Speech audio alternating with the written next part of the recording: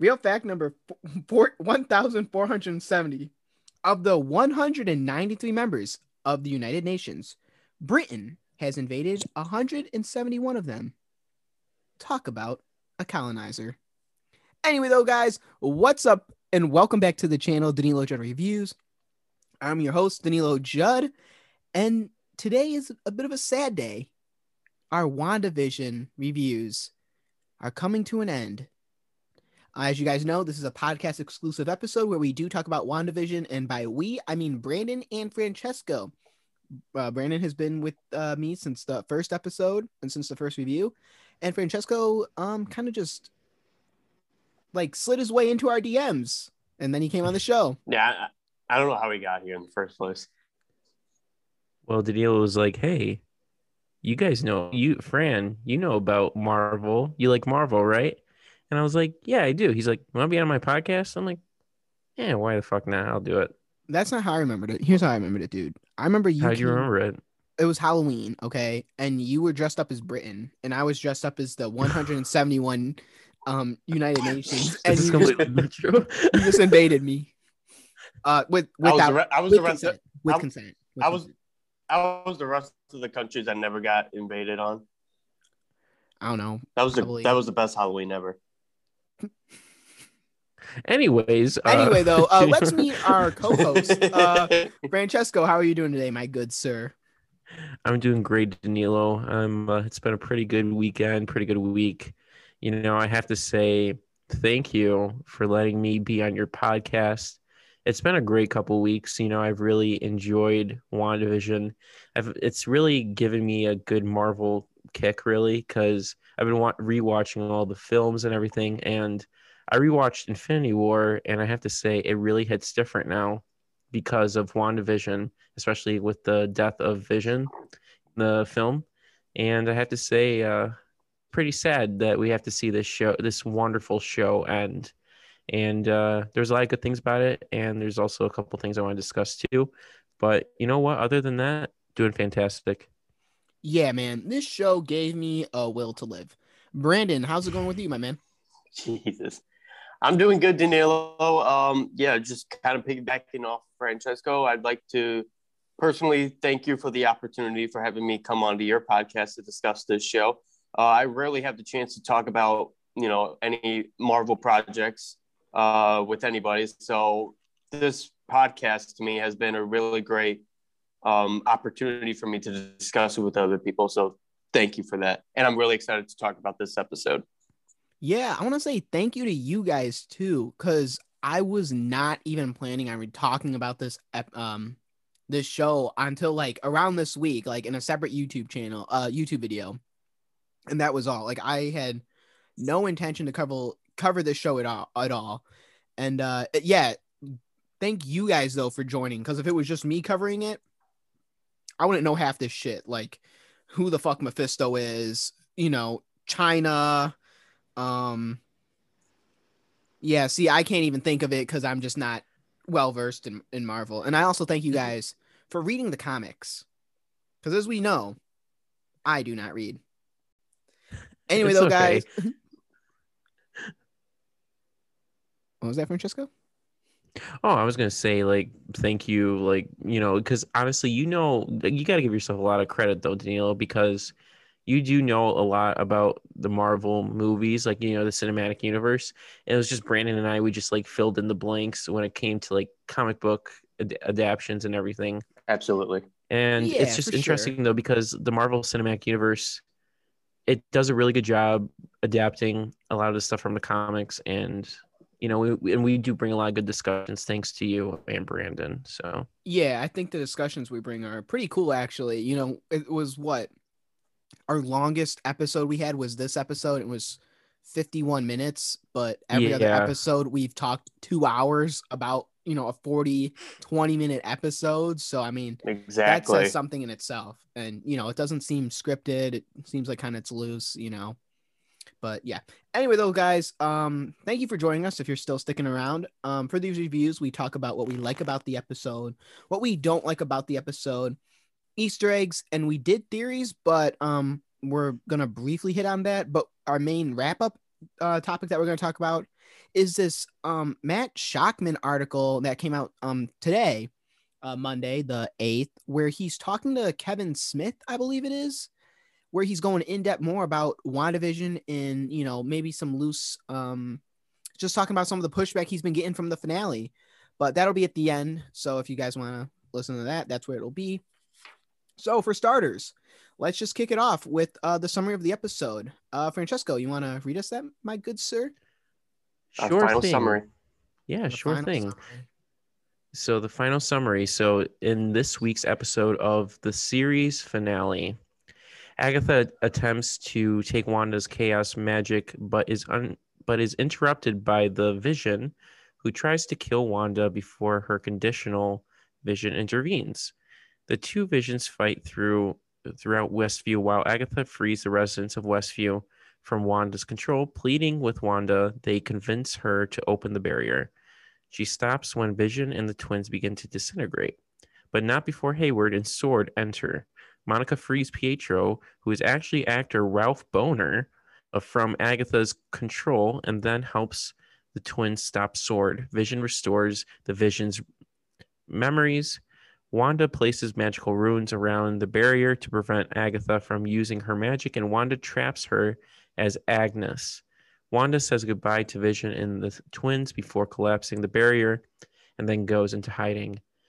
In a mid-credits scene, Hayward is arrested while Monica is informed by a scroll that a friend of her mother's wants to meet. In a post-credits scene, Wanda is studying the Darkhold in her astral form when she hears the twins cry for help. Thank you for that summary, Francesco. And before we get right into it, I highly encourage you guys, if you're listening on podcast on Spotify, Apple, Google Play, wherever you're getting your podcast, please hit that follow button as we do upload. We will be continuing to upload reviews for the MCU shows only on podcast form. I do have a YouTube channel, so YouTube content will be on the podcast form as well. So please hit that subscribe button if you do want to keep updated with the content that is being put out for you guys. So now let's get into what we like about the episode. So I'm going to go first here. What I think like flew completely under the radar for like almost a whole entire season was the score. I don't know how you guys feel about that, but for me, the score was just like completely like no one gave a shit about it. For me, the moment where I really felt it I think it was the strongest in this episode, obviously. I think when, you know, obviously spoilers, when she turns into the Scarlet Witch at the end, you know, after she gets her powers back from Agnes, and that theme comes in, the WandaVision theme, like comes in, and it's like more powerful in this episode. Like, I loved hearing that. Another thing I enjoyed about this episode was the directing. I think the directing of this episode was pretty darn good. I think it gave the director a time to shine. Like, he had to play inside the boxes of, you know, how the sitcoms were filmed. And I think he did a pretty good job with it. You know, no discredit to him. I'm not saying those were poorly directed, but it was cool to see how he directed action again. And, you know, how he directed this type of MCU storytelling. Because this was the closest thing we've seen to like MCU style storytelling this episode. And then also, yeah, so I'm just going to do the production stuff. Brandon has other things that he wants to talk about. So I'm going to hand it off to... And Francesco has other things that he wants to start off with. But for me, it was the production side of it. I love the score and I love the directing. And one more thing, I did enjoy the writing. I know there's going to be some pushback from my co-hosts here, but I did really enjoy the writing. I thought it, you know, my favorite Star Wars one was Last Jedi. So I know people are instantly going to turn this off when they hear that. But the reason I liked it was because it did subvert expectations in a good way. And I think this episode did that as well in a positive way. So that was for me from the production standpoint. Francesco, what did you like about this episode, my good sir? Thank you. You know, I have to say there was a lot of fantastic aspects with this episode, particularly with I did enjoy the writing. I really, really did. And I'll discuss like what I didn't like, but I will say like the writing, I really enjoyed specifically the battle between Vision versus Vision. And I love how it was a battle of philosophy, what is good and what is bad, what is right, what is wrong, because it really, highlights who who Vision truly is. I mean, despite them being in different forms, however, they are, because Vision is a peaceful sentient, and he loses, he chooses logic over violence, and he fights for the good overall, despite being programmed to destroy the other Vision. So the white Vision destroys the other Vision, and I really enjoyed that because yes, we did get like a good violent battle with between the two Visions. However, then it turns into a battle of wits, which I really enjoy, and it really highlights the fantastic writing that WandaVision, utilizes. And it also, I love how, because now that we're at the finale, I love how this show stands by itself like a standalone novel, yet it's open for a sequel. I can 100% relate to this because I'm a novelist myself. I write my own books, and I refuse to have like a sequel series to like a book that I'm writing because the story is so good. I think the story ends in a very good note because It's a closed story. It's a closed story, and that's what I absolutely love about it because it was very brave on the writers part, on the writers and the director, Shockman, everybody on the crew, because there was no fan service. I really like that.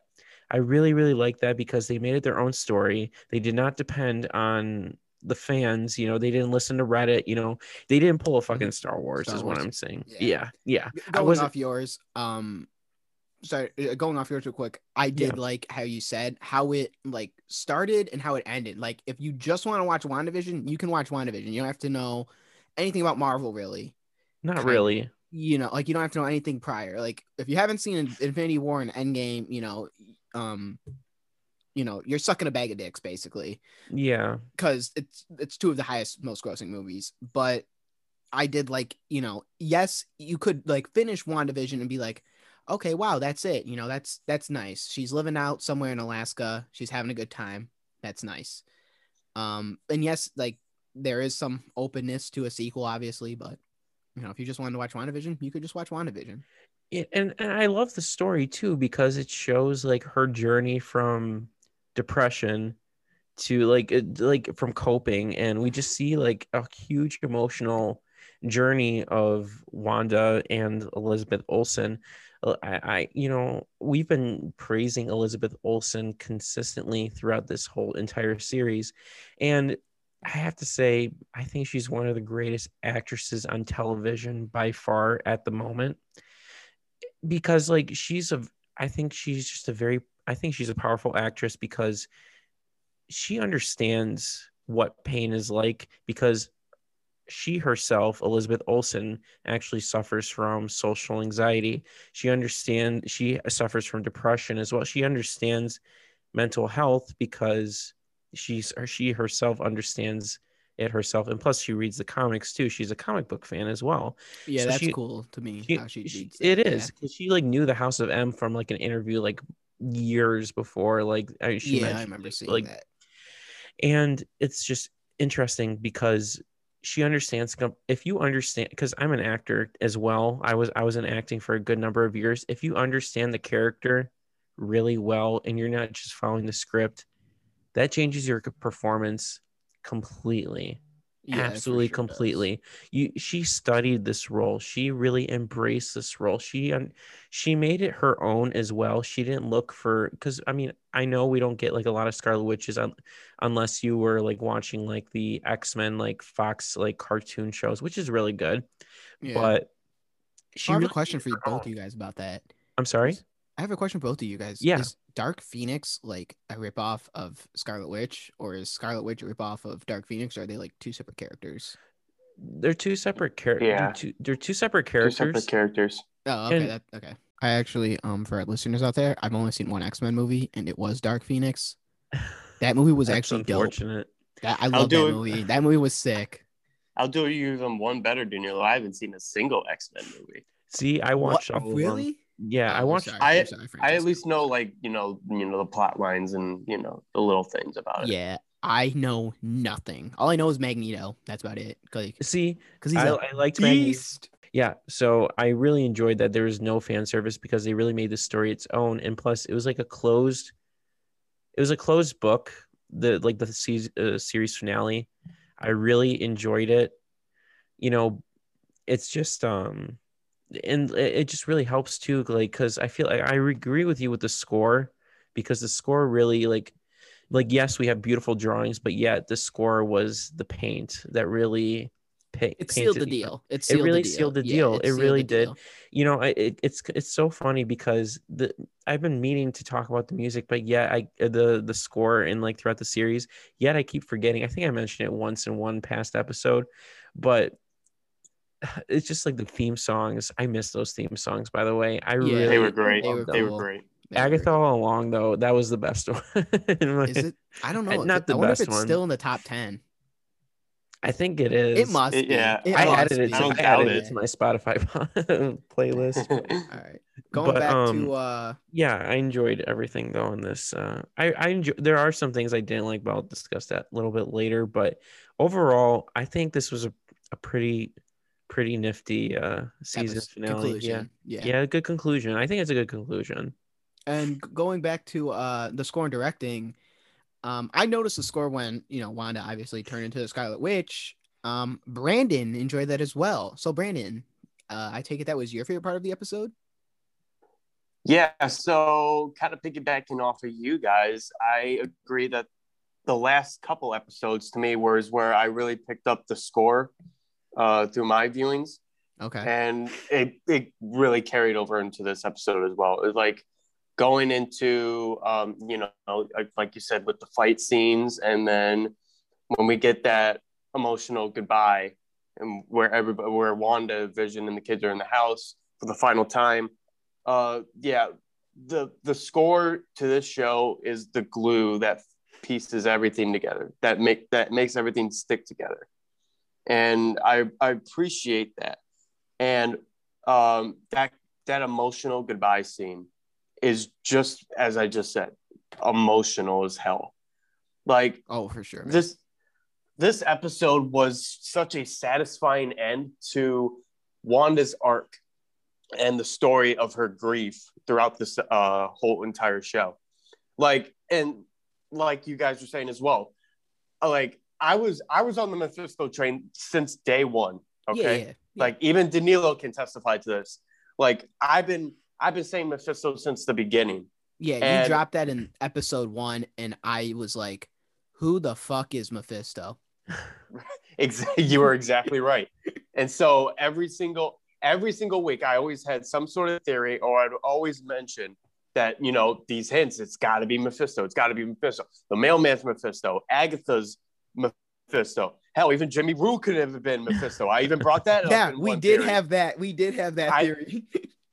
But like you guys were saying, I'm actually kind of glad that that the story was focused on Wanda's grief instead of fitting in Mephisto. Because looking back on it, Mephisto wasn't really needed in this show. To be honest with you, Yeah, not at I all. mean, would it have been cool to see Mephisto? Sure, it would have obviously been cool, but that's not the story was about. And I felt like if Mephisto appeared in this last episode, it would have taken away from that emotional arc that Wanda was, her accepting grief. Yeah, in this episode. Yeah. Because this whole show was about her in her 5 stages of grief, and then just having it all come together was so beautifully done. And even the introduction to her finally becoming the Scarlet Witch, costume, the build up to it, all amazing to me. Great job by everybody involved for that. Yeah, we were watching on the watch party together, Brandon and I. And I was like screaming, like my microphone was off, obviously, because I wasn't trying to like interrupt respectful program. Yeah, respectful. I am an ally to the moviegoers.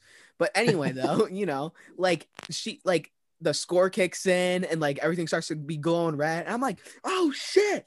I also like go too that they teased it like in earlier on in the episode when they traveled back to Salem. That was a nice tease too. Oh, to yeah, that eventual build up. Yeah. So I thought that was pretty clever as well.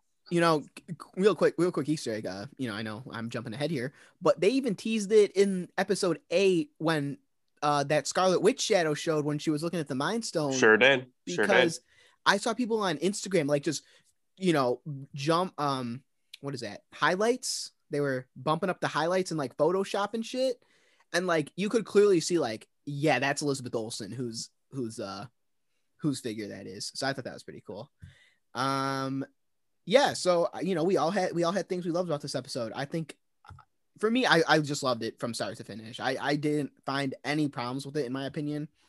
Actually, no, just kidding. I did find like 3 problems, but they're like nitpicks, obviously, just so I can put something in this fucking document and be honest so people don't think I'm collecting my Disney check. So now we're going to go on to what we didn't like about the episode.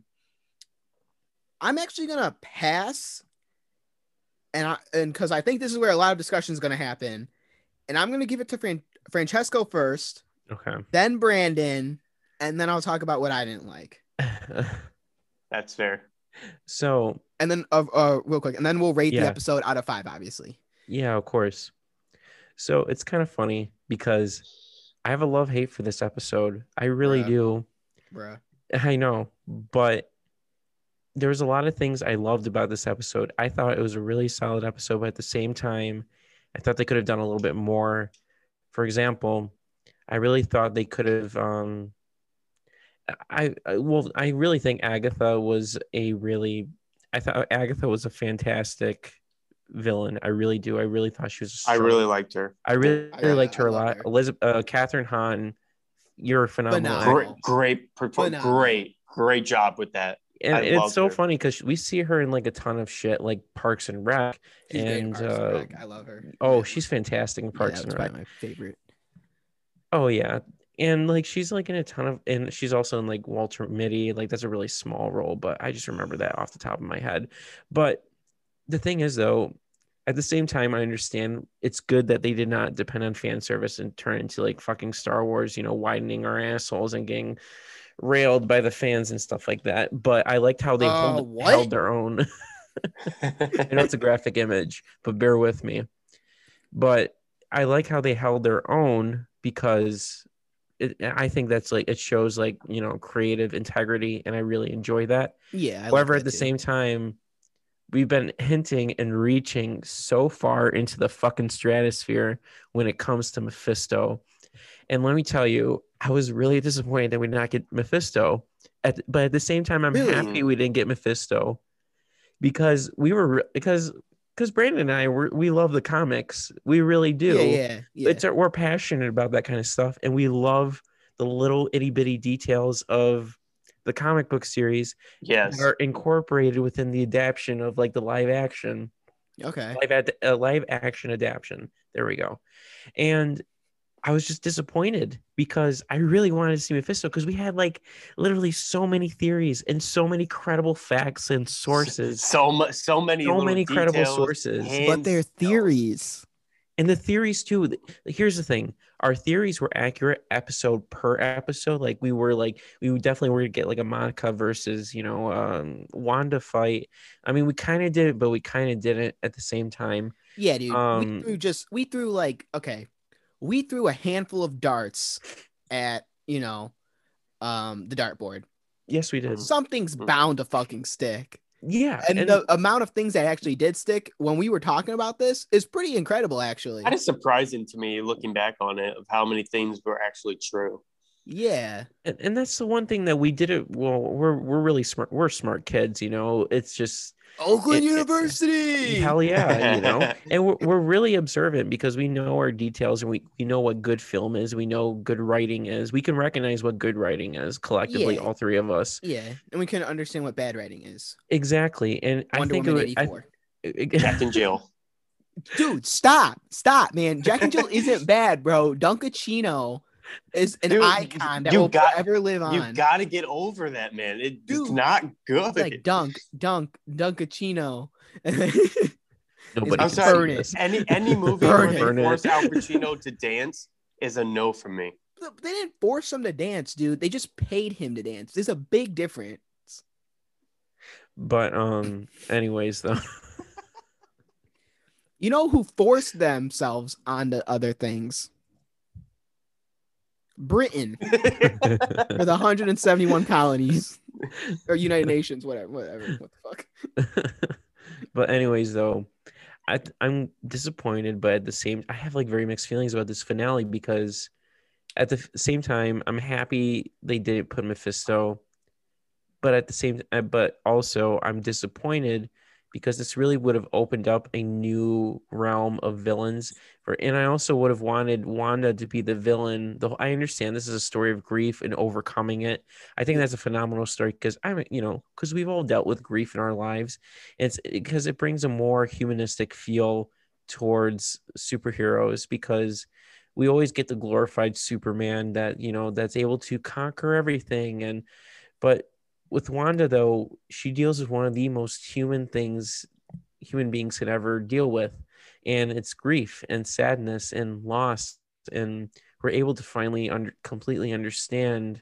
We finally have a more relatable character, the most relatable character within the MCU, written, Yeah.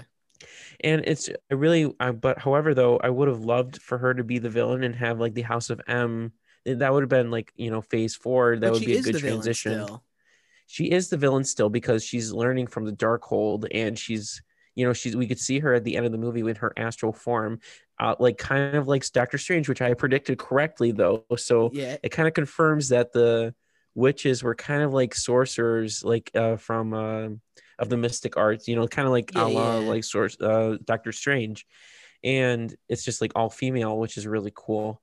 And I'm excited though. I will say on a happy note that I'm really excited for Wanda though in the future, especially when we're going to see the new Doctor Strange movie. I think that's going to be really good, a good continuation, a good lead off into the next to Wanda's story and how she's making her way Spider-Man. through the It sounds like Spider-Man's going to be the one that's going to pick up the WandaVision storyline. I mean, obviously they're all these shows and movies are connected.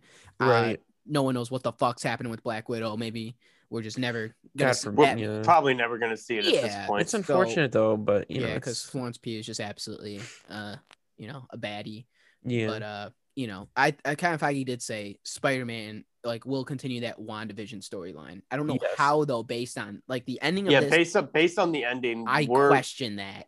I totally agree with you. But Wanda's still the villain, man. Remember I was saying Asari ain't just gonna cut it after she took hostage a fucking town and that's right. Took a hostage of sword agents. Asari ain't gonna be yeah, sorry guys, my bad. I was just dealing with grief. Thanks for forgiving me. I think she's not more of a villain. I think she's more of like an anti-hero in my opinion. Anti-hero. Listen to the score when she's reading the Darkhold. That's dark and that's ominous. Did you guys catch it? It's dark. It's not a. It sounds like Doctor Strange almost. Oh, it really? Does. Okay, I haven't seen that movie. It's very similar. I should probably watch that before we continue on. Which makes sense. Which makes sense because Michael what's his last name? Giacchino. Yeah, he did the score for the Marvel intro, at least. The one that we always see appear in the beginning. And then he also did for I think the Spider-Man movies as well as Doctor Strange. Now that's interesting you say that because he did Rogue One, that Star Wars story. He blended the old Star Wars themes perfectly with his original composed music for Rogue One. So now that you say that music at the end kind of reminds you of Doctor Strange, I'm wondering if some notes are used from a Doctor Strange song or something like that, or a tune, because that does sound interesting. They do that's one thing that's amazing about composers is that they do a lot of callbacks to the sequel or to the to the one previous one film previously or whatever, and you can tell a lot of there's like a lot of influence from like there's definitely alluding because I'm glad you picked that up because I was going to mention that, Brandon, that they were going to they were hinting that there's going to be a connection to Doctor Strange like through the music. And that's what I love about music is that it really connects, like what's going to be coming up, to continue on what I don't like though. Another thing I don't like is that there's not enough Monica. I really feel like they pulled another because I feel like any character related to Captain Marvel always gets like put aside, because they really built Monica up to be a important character within the TV series. However, she just turned really unimportant, just like Captain Marvel. Captain Marvel was built up. She had her own fucking movie. She was built up to be really important.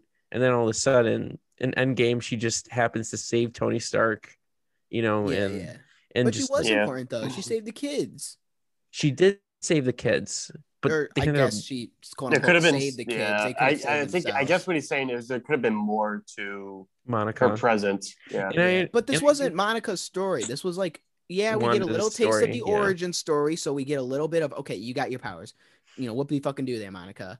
Now we're still giving the mantle though to Wanda at the end of this. The series. I don't know how more Monica could have been involved in a natural and organic way. That's true. Maybe she fights a sword agent, I guess, to get to where she is, but she has super speed, doesn't she, or something? Who? Monica. Does she have super speed? She had no. She has like cosmic powers. I guess I would say it's like similar powers to. Yeah. I mean, if you notice in one shot, she's looking at a bullet like passing by, so it assumed to me that she had super speed, or at least has that. Yeah. Or she could like absorb capability. Yes, but I pushed back to that one, and you guys know I wasn't the biggest fan of Monica. Yeah, it's okay. I don't know. I really thought like, because you're building up all these powers. She might appear in other films and movies, which I really do hope so. I don't know about you, Daniel, but I really hope that. Yeah, that's what I wanted with Rose Tico from The Last Jedi, dude. I didn't like Rose in The Last Jedi. I didn't dog on her. I wasn't buying 12 action figures and burning them like that one guy on YouTube. But Jesus. I didn't care for the character, but I'm like, I want to see what the Rise of Skywalker does. Like, maybe they can redeem the character for me. Like, I would be like, not redeem the character, but maybe they'll, do something with her where I'm gonna be like, oh, okay, I like her now. I'm so Brandon, pissed that what'd they you didn't think? though. Yeah, but Yeah, me too. Because fuck Star Wars. Brandon, what did you think of Not Enough Monica? You agree with that, or? Yeah, I mean, I'd have to side with Francesco a little bit here. Like, I would have liked to seen, a couple more scenes with Monica just to showcase her powers just a little bit more. Because I felt like she got tossed on the back burner a little bit in this episode. Like, even with Darcy, too, she only got one scene in this entire episode. Yeah, that I agree. I'll agree with that. That was fucking weird. That was so weird because, I mean, that was it pretty much, was she stopped Hayward from escaping. And I mean, that was it. Like, we didn't even see her, get a proper send off in this episode, not even in the mid-credits scene, at least. Yeah. So I thought that was disappointing a little bit. Okay, boys, get your popcorn ready because I got some stuff to get off my chest. Christ, dude. Jesus. So yes, let me say this first off. Like I said earlier, I didn't have a problem with the show creators not adding Mephisto or all the big fan theories that we were hoping for. Like, I didn't mind that, going into this finale. Yeah. I was a little bit upset that we didn't get more from the multiverse, but that's clearly not what the story was, intended to, have in its conclusion. Yeah. However, I will have to disagree with you guys. I did not really like the writing as much as you guys say you did. Whoa. Because I felt like it left a lot of things open-ended to me. Like, I feel like we didn't get a lot of proper send-offs the way we were kind of all hoping like that would. Can you give us an example? I would love to. I think he has some lined up for us, actually. I was going to say. So, okay, let's get this out of the way. Let's talk about Evan Peters' character for a second. Thank you. Because that was probably the most controversial thing to take away from this episode over the weekend was how, Evan Peters' eventual character was set up in this episode, because we eventually find out that Evan Peters is none other than Ralph. Ooh. Boner. I think it's really fucking stupid. It is. It's so yeah. But it's supposed to be stupid. It's supposed I know, to be. but Now- like the thing now is, though, see. they really cucked the fans. They Hey, really don't say that on did. my podcast, man, because that's retarded. Well, okay. Here's my thoughts on the situation. Please elaborate, Brandon. I agree with you 100%. Keep going, my man. Do I like how, who we find out who Evan Peters is? Like the way we eventually get to that? No, I don't. I thought it was Iron Man 3 level writing bad to me. I like Wow. Iron Man 3, Okay. But okay. Continue. Just because we've had the same story before where a character gets built up like this big threat and we get, or at least like a big deal, but then we get the payoff and it's just some dweeb. But how is he a big deal, though?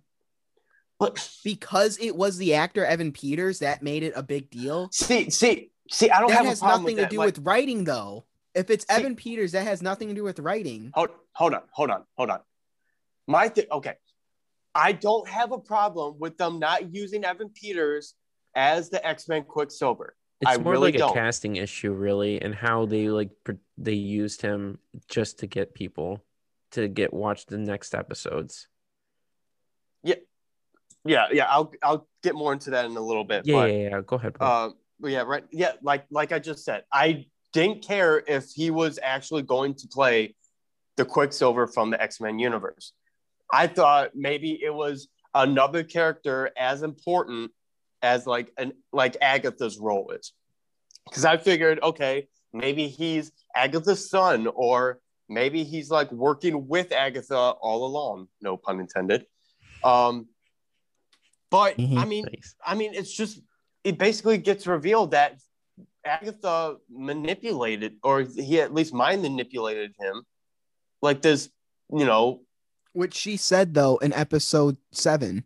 No, 8. She said she's only his eyes and ears. Yeah, I understand that, but I felt like there could have been more to his character. Like, see, I would have liked it better if he was actually working with Agatha, because it would have played more into them mocking Wanda's grief. I felt like that would have been more satisfying, or at least better built up to when we eventually get the reveal of Scarlet Witch, instead of the way, it eventually came to be.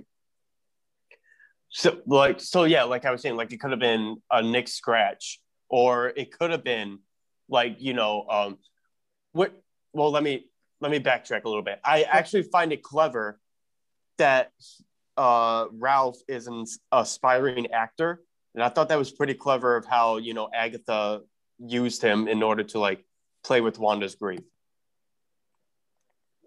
because he's playing a role essentially. So I thought that was that was clever in itself. Yeah.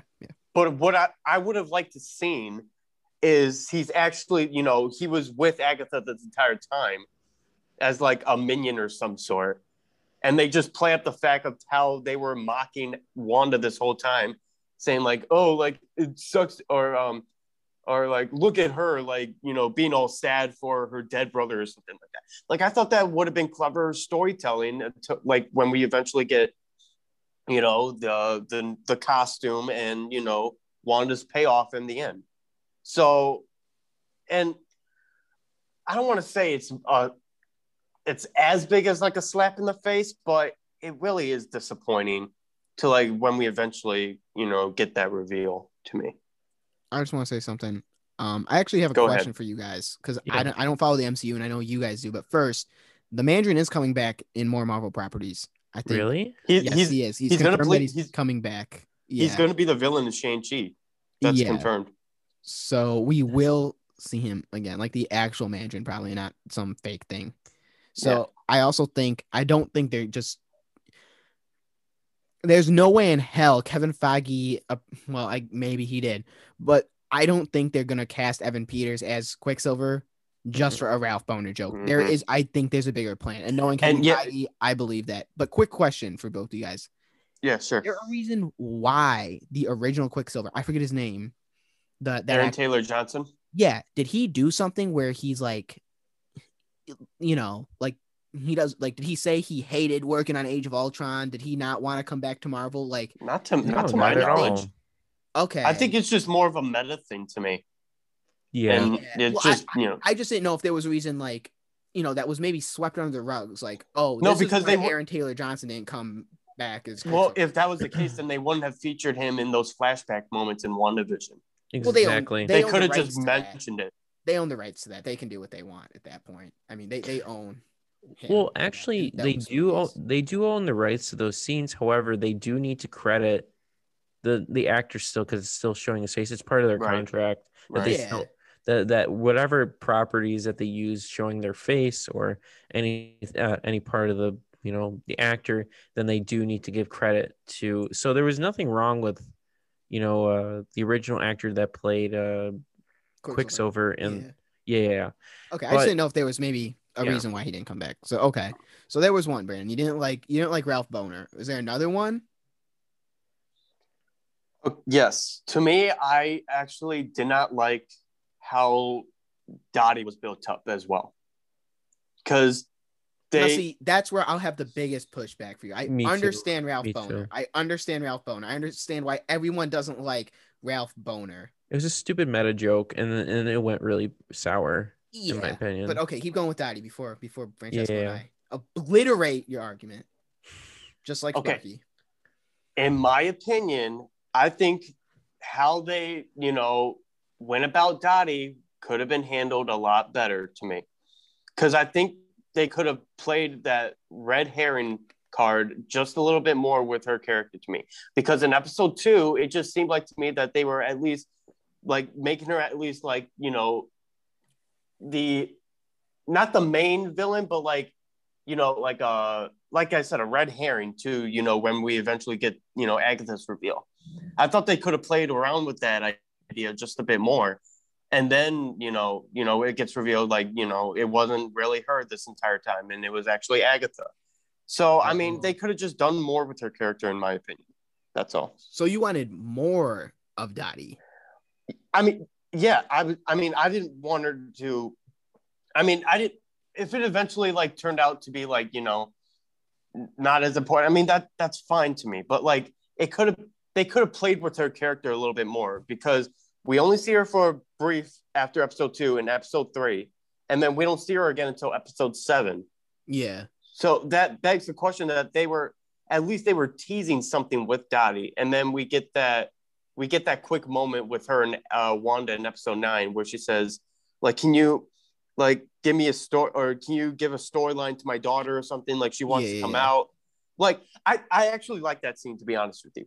See, but that scene makes when everyone does say for the children, we all had that theory that Brandon and I, Francesco, I didn't think joined us yet, but we had that theory that for the children, like that it deals with Wanda's children. It deals with something with children where we're trying to get Wanda's powers. I remember we talked about that. Exactly. Now that scene has a totally different meaning for me of, oh shit, maybe these people maybe these people have kids.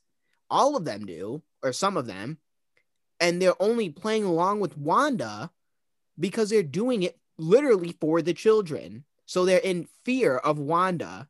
And then that theory then gets confirmed in this episode, where we see all the townspeople, I guess, I wouldn't say parents, but some of the townspeople and parents, I guess, because Dottie is a parent, they were like, we have your nightmares, Wanda. We're tired, like that scene shows that maybe they were just playing along there. And for the children literally meant we're going to just keep on playing, WandaVision episodes, characters. So our children are safe, because we don't know what this Avengers doing to them. We don't know where they are, where our kids are. So that scene now has a totally different meaning to me, which I think is beautiful than what our original theories were. I hearing you say that, I understand, but like I said, I felt like they could have played around with the character, his motives at least a little bit more. Like she could have got a little bit more involved with the kids or something like that until, like I had this scenario in my head where for like the next two episodes or something like that, like until like we get to that 80s episode, it could have been Dottie being that, like, at least that titular villain, for a couple episodes, just, like, oh, maybe like they're teasing her to be the villain or at least something like that. So she gets a little closer to the kids, and then like Agatha, pretends to like help Wanda, but then she leads her to, the basement, and then we get that, great scene with Agatha along. So I felt like there could have been more to Dottie, and then, keep that scene in episode 9 to me. Okay. That's just my opinion. Yeah, it's like an agree to disagree thing, I guess. Because, see, I did think Dottie was important. Obviously, we talked about her for, 6 out of the 9 fucking episodes that we had. Yeah. About how we thought Dottie was a witch, maybe, or she was, a bigger role than just especially the way they used her. They used her in the scenes she was involved in. There just could have been more to her. Yeah, and see, I think. Okay, this is where I'm gonna get into not what I didn't like about the episode. I'll hold that, but I have a question for you guys. Do you think because you know too much inside baseball of Marvel, you don't enjoy the season finale as much as like someone like me who doesn't know that inside baseball? Yes. Like, here are some examples: Dottie, the Fly, the Bunny. I don't know any of that shit. I don't know who the fuck Senor Scratchy is. I didn't know Mephisto. I didn't know who the hell Mephisto was. Mephisto even. I don't know, like, yes, the multiverse. I didn't know Wanda in one of her comics literally opened up the multiverse. I didn't know anything about mutants. So do you guys think because you know too much inside baseball about Marvel, the finale fell flat for you guys? I think so, because I feel like the saying, ignorance is bliss. And I feel like that if we didn't know who, I mean, if you're nasty, you know who Mephisto is, but if you don't, like from the Ghost Rider, it's like a horrible with movie. Nicolas Cage. National Treasure Hunt guy. Yeah. Yeah. That wasn't a National Treasure guy. That was a pretty cool movie, man. What are you talking about? It wasn't. Right, it's not my favorite, okay, but okay, anyways, myself. but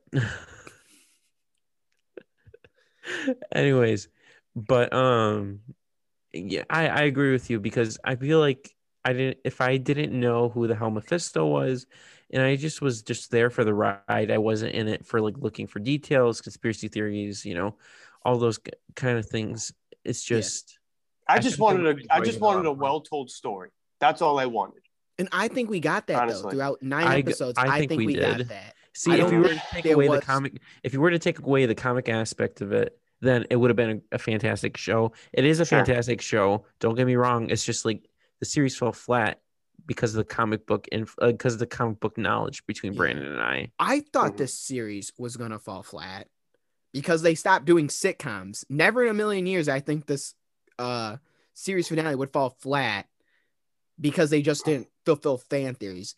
I know that's the stigma about Star Wars. Like, if you're not fulfilling our fan theories, Disney and Lucasfilm are just going to come and blow you in the next movie and Mandalorian season 2, so you can just have all the fan service you want. Like, I never got that stigma from Marvel where, like, everyone had Avengers Endgame theories. I don't know how many of those came true, but I imagine not every single one did. And I wanted Ant-Man to go up Thanos' butt and become giant. Yeah, I actually wanted that too. But do you remember that? I do remember that. But like, I didn't see pushback to that episode. I mean, to that movie at all. Like, their fan theories didn't come true. Like, big fucking whoop. But yeah. Francesco, what else didn't you like about this episode, man? Because I know we more complaints. Yeah, of course. I mean, we already like discussed the false Pietro. I thought that was like really shitty because like it's just basically just egging on, like, because it's like a very meta thing, and I thought it's clever. No, On the cast. wait. Can I say something real quick? Sure. Okay. Yeah. Because this is something that I actually wanted to bring up too. Yeah. Okay. I'm going to try this word try to at least find a reason why they chose Evan Peters of all people.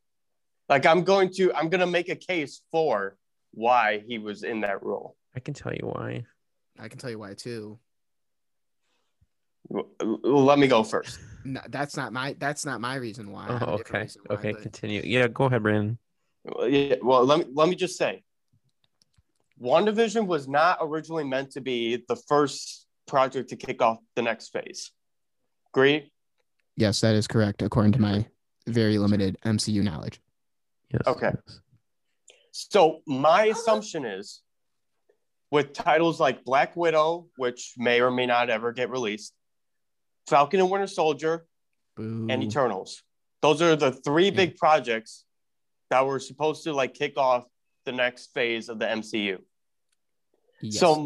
So my assumption is either one of those projects has to deal with, or at least mentions some multiverse in a way where like maybe like Eternals or something like brings up the fact that like, you know, the multiverse is a thing or something like that. So what I'm thinking is like the writers were trying to like write, you know, in the middle of that. And so they chose Evan Peters just to kind of get people hyped for it. That's my assumption. I don't know what the regular MC release schedule was. It was originally supposed to be, I think it was Black Widow first and then Falcon and Winter Soldier. And then Eternals and then WandaVision, or Eternals WandaVision? was supposed to come out last November. Okay, so WandaVision was supposed to come out around last November too, right? Before or after? I don't know. That was I think before like it got rescheduled. Yeah. So Black Widow probably won't mention anything about the multiverse. Probably not. So my assumption Falcon and is Winter Soldier probably won't mention anything about the multiverse. Probably, but there might be a little bit more expectation than say Black Widow. But my assumption is probably the Eternals, which is, from what I'm hearing, is getting a lot of hype in the last few weeks. Yes, it has been. I agree with you. So what I'm thinking is, because the Eternals like kick off, you know, that origin of like, you know, how the Marvel universe came to be, they're gonna bring up the fact that there's some kind of like different realities in the universe. And so WandaVision probably took note of that because they probably want a little bit of continuity in the storytelling at least. So because Evan Peters, I heard, was, you know, scheduled to be in the show. There was no plan B to have anyone else other than Evan Peters in that specific role. Yeah. So all I'm thinking is this is some sort of meta role that, because Kevin Feige approved You're of so this. pissed about PHO being. You're so pissed about Evan Peters. You are so pissed he was in this show. I was pissed about it too. I know why he was in, and this will be my one complaint for their writing about how it's lazy. Okay, we're gonna take a little trip down the fucking Star Wars. Unfortunately, in the season 2 finale of Star Wars, we see Mark Hamill come in as Luke Skywalker, and the whole series was supposed to be, okay, we got to get Grogu, Baby Yoda, to a Jedi. So Luke Skywalker comes in, so every 40-year-old can fucking jerk their cock off to seeing one of their favorite heroes in there. You know, big fucking whoop, blow Disney. Anyway, though, when that happened, there was no question to who that character is. The Mando didn't ask, like, are you really a Jedi? Are you, you know, who are you?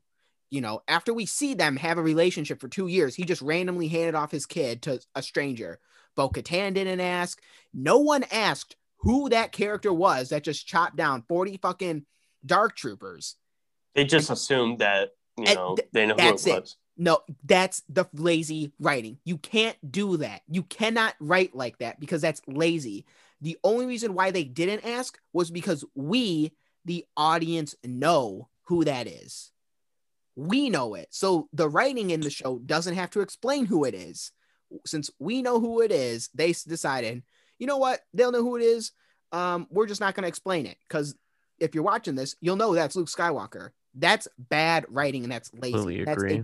I That's completely exactly agree. what I think they did with Evan That Peters. was fucking shit. I'm sorry. It was bullshit, dude. But that's exactly what I think what they did with Evan Peters.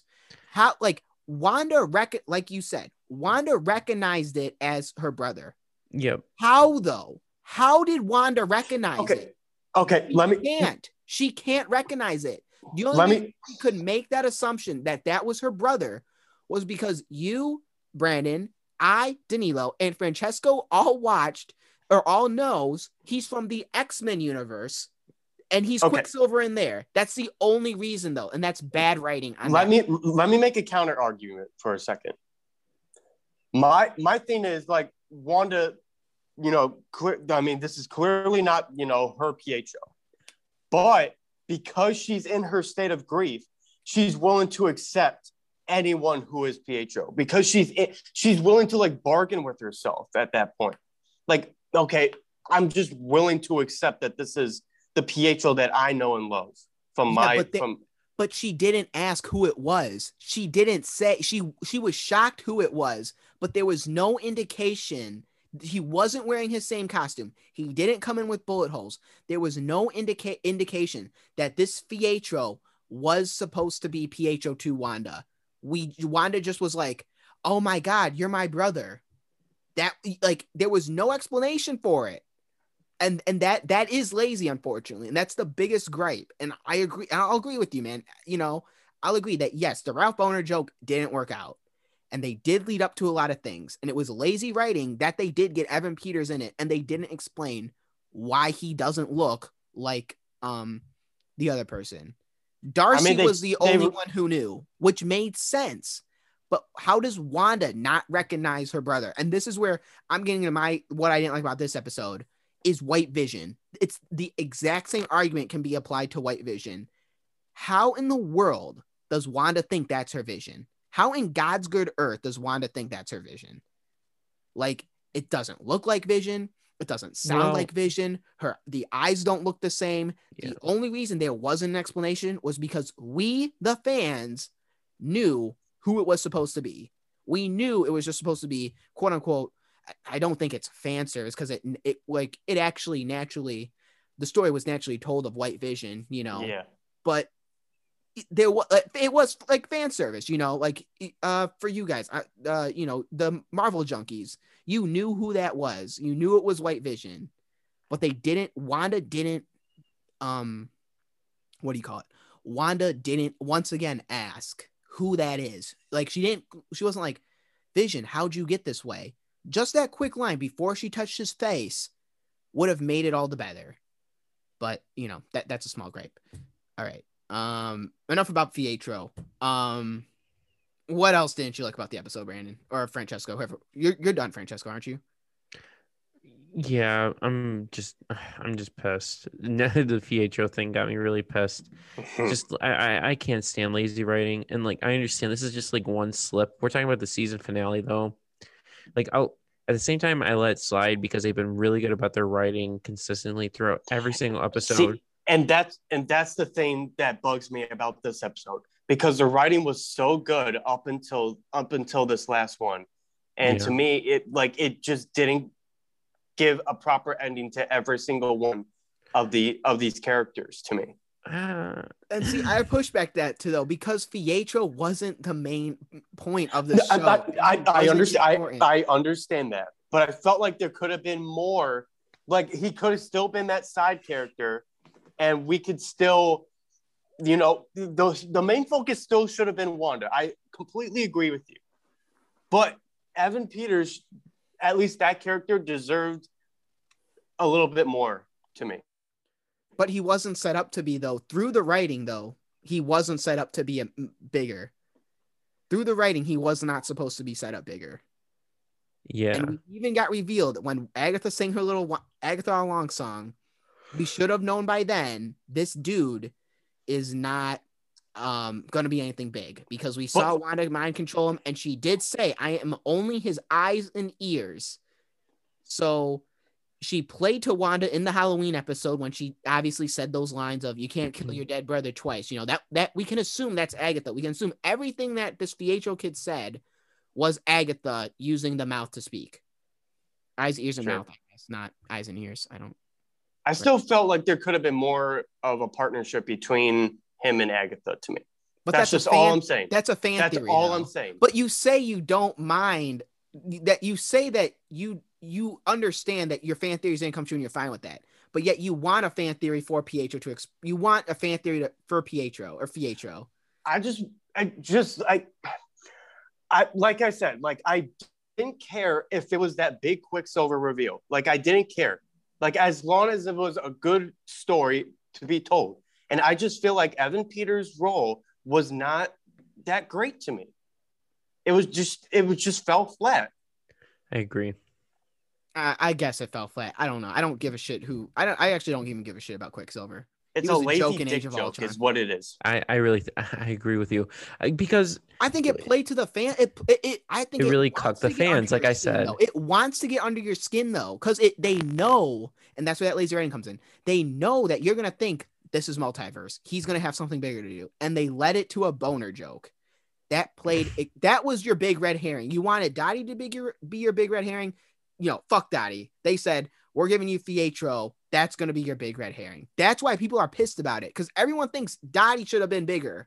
Or everyone thinks someone else should have been bigger. When they're not looking at what the writing set out to be, which was Fietro's your big red herring. But, you know. But that's disrespectful, though, to the fans, in my personal opinion. Like, fans like Brandon and I, because it's completely unfair because we had such high hopes.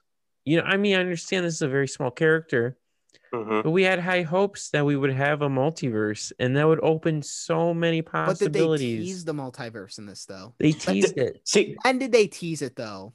When did they tease the multiverse in this? I will agree and that comes with the shitty writing. It's not shitty writing if they didn't set out to tease the multiverse. It's not shitty writing. It means multiverse wasn't. Let me say this. Let me say this, Danilo. I totally agree with you. I didn't get any real indication that there was a multiverse mention in this episode or in this show entirely. But Evan Peters, to me, should have still felt at least like a big deal.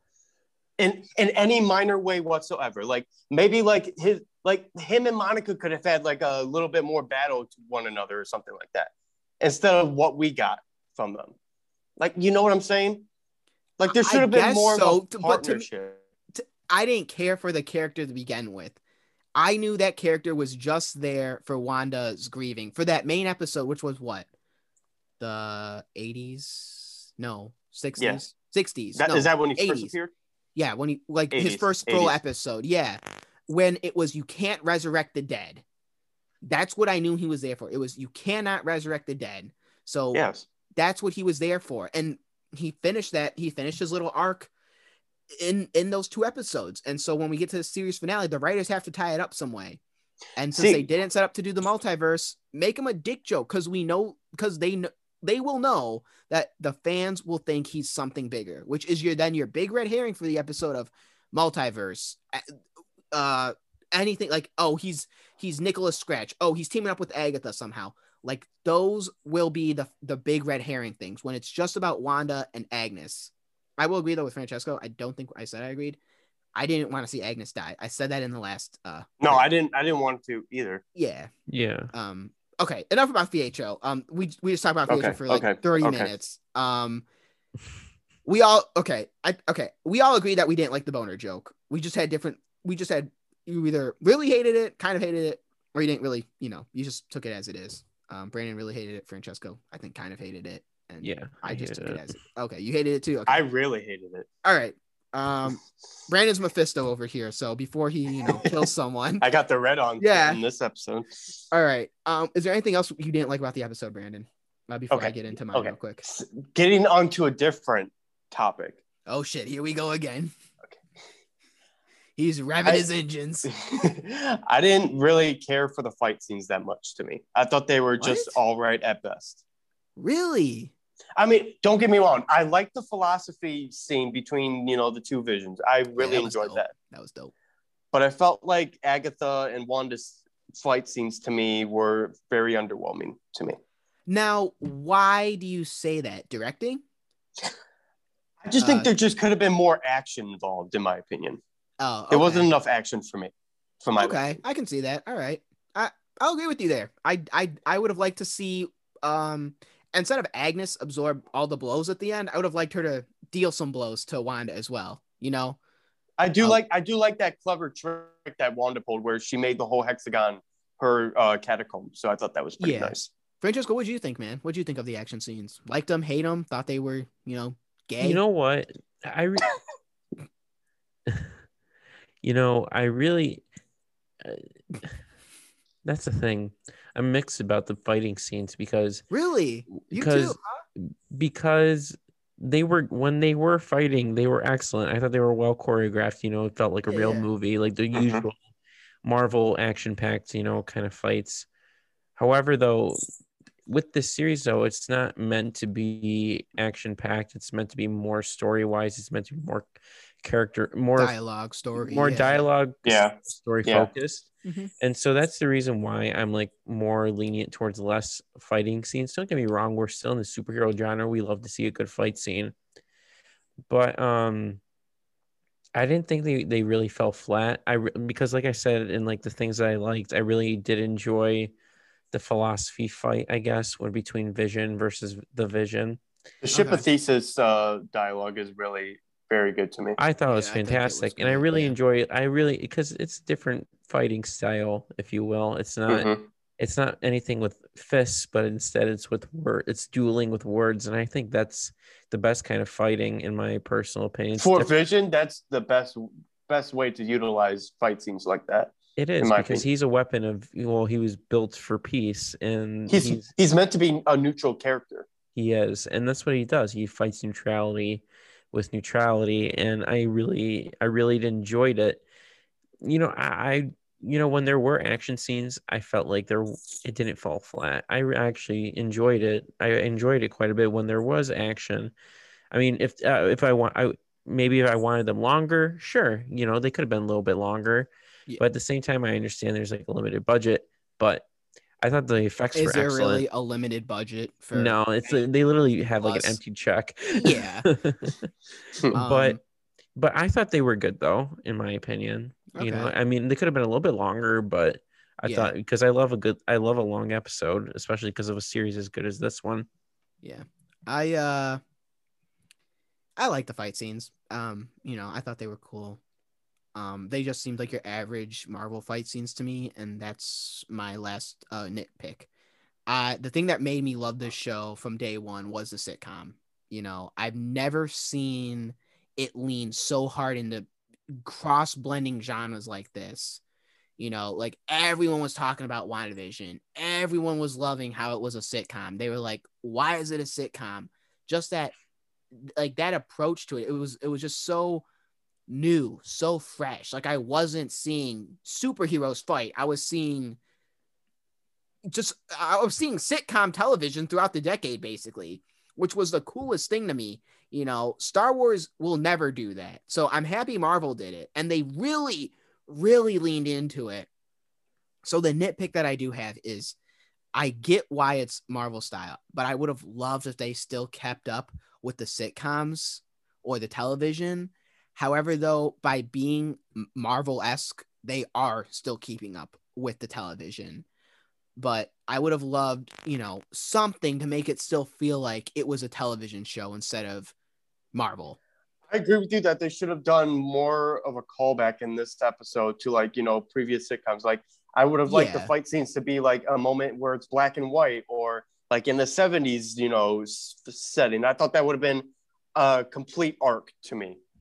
Yeah, that would have been totally sick. Like, to even more show that like Wanda's like faking out Agnes, like she has the whole hex like getting fucked up. Like, maybe even Wanda could like do colors. That. Right. Yeah, she's turning black and white. Agnes is turning black and white. Like our TV. Like I think you said even before the podcast, like you wanted a moment where like she does like that mockumentary like interview where she's like wow, like Agatha's really kicking my ass here for a second. I thought that would have been a little funny. Oh yeah, or something like that. If they broke the fourth They wall, broke I the think that would fourth have been wall. fucking That would have been really hilarious. clever. Like Agnes is like, man, this bitch really is the Scarlet Witch, you know, something like that. And you see, like that would be funny to me. That would be like so intriguing. And like in the middle of it, like Wanda just comes in, like and the fight continues. Like yeah, exactly. How about you, Francesco? What did you think of that? Would you have liked them to have more sitcom at the end or more television? I really wanted more sitcom. Yeah. I really did. I don't get me wrong. I love how we went like back into the cinematics, like the usual, but I really wanted them to continue it. I really did. I wanted them to figure out the story within like the still like maintaining the format of the TV show while having like the outside like aspect of Wu and Darcy and everybody. I would have loved to have like that back and forth still. So I don't know. I wish we had more of the TV format. Yeah, I would have loved more TV format. Breaking news: the Vision Hot Toys just got. You guys can't see it. The Vision Hot Toys just got more promo images, and he comes with the fucking chair, that he sits on in episode. No fucking 6. way! Yeah. I love that. Yeah, where that's the sick. mockumentary type. Yeah. I hope Anyway, he has a lavalier clip too. That would be a nice touch. Yeah, that'd be so sick. But I mean, like just one little thing I wanted to mention was, Agatha's punishment.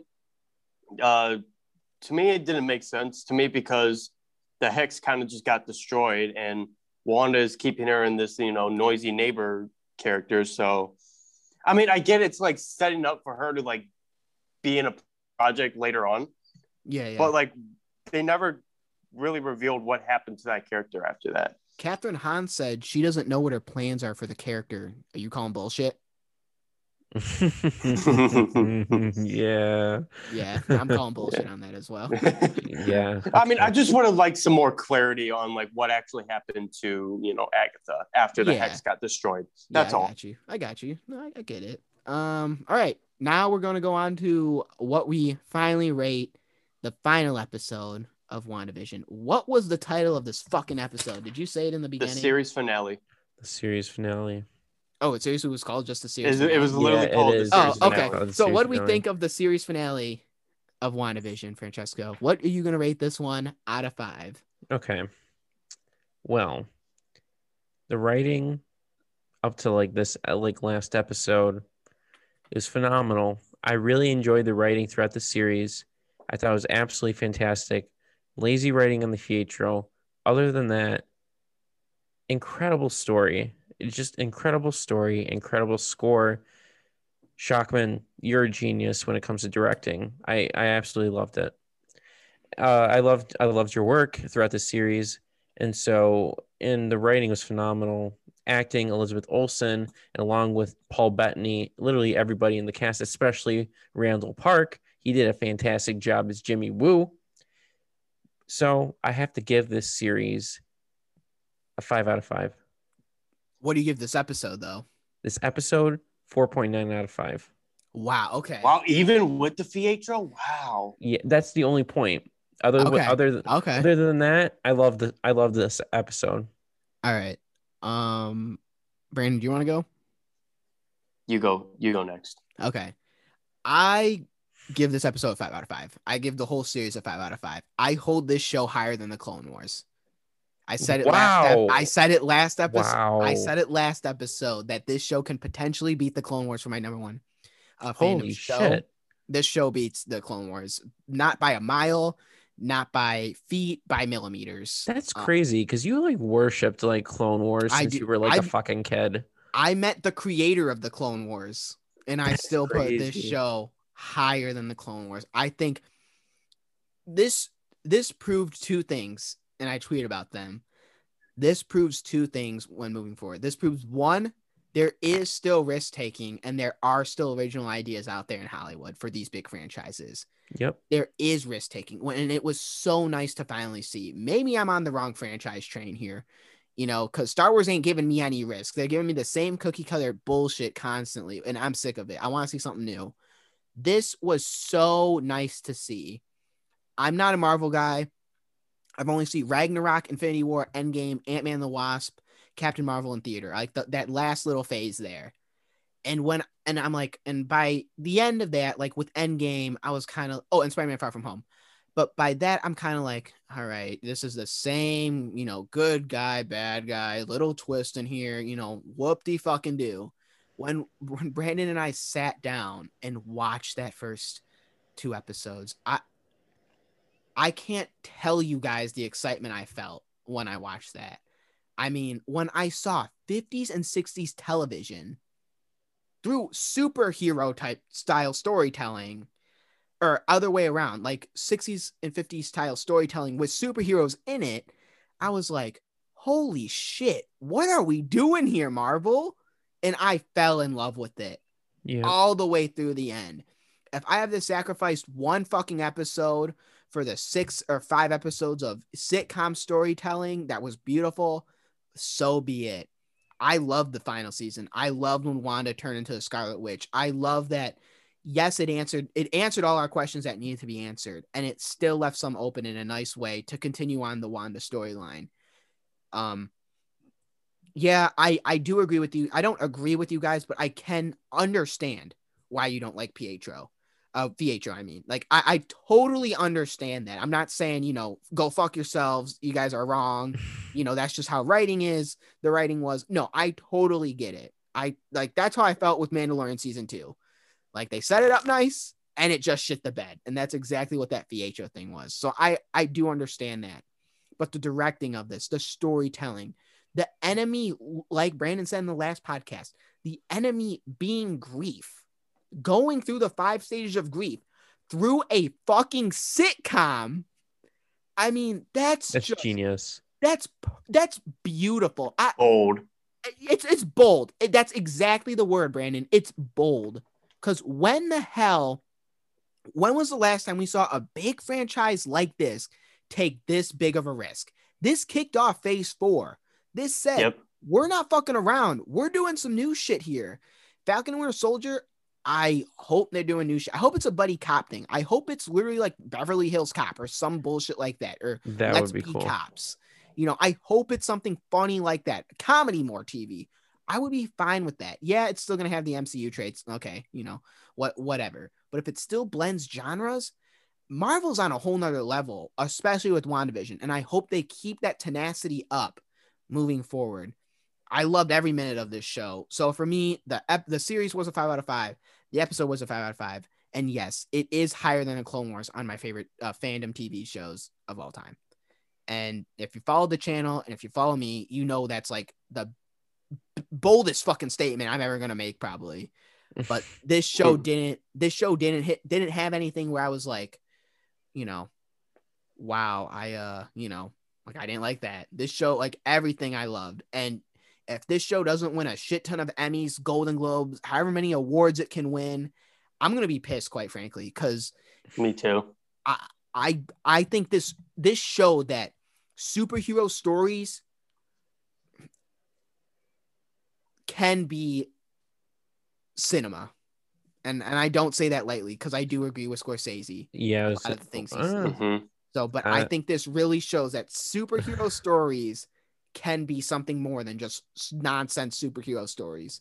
I agree with you. I will hold this show in the highest regard till the end of time, or until they make a season 2. If they make a season 2, get fucked, Disney. I fucking hate you, fucking cocksuckers. They're not going to make it, because they better not do a season 2. No, they absolutely better not. But I mean, look at how much buzz this show got.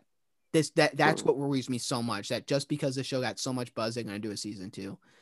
Brandon, now let's hear your review, my man. I'm gonna be more critical on the guys. I'm sorry. I got to give it a 3 out of 5. Holy shit, dude! Holy shit! That's 3.5 at the most for me. What? I knew it, dude. It's just a lot of problems in this episode for me. It's just, I mean, don't get me wrong. The arc with Wanda finishing up was great. Yeah. I thought, it was just, all in all, it's just about my preferred taste of how stories wrap up. That's honestly That's just honestly my opinion. If you don't get, like, if you guys think the show is great, that's fine. Like I can totally understand why. But to me, I just would have liked more clarity and more questions, more the important questions, just, more cleared up and then on its way. But other than that, this was a fine episode for me. Very solid end to this show. Okay. For my overall grade of this show, 4 out of 5. All right. And the last episode knocked it down. Obviously. Just a little bit. But like I said, it's just all in, like, just wanting stories a bit to, like, clear up a bit more. But regardless of that, I agree with you with almost every single thing, Danilo. The acting performances were phenomenal. We didn't even talk about when she lost Billy, Tommy, and Vision again at the end. You can talk about that, Brandon, right now. Okay, so this is right after she gets her new costume, which we didn't really go into that much detail in this episode. The outfit looks stunning. Looks fucking dope. On her. Yeah, it looks fucking dope. Like, it looks amazing. I love the updated attire.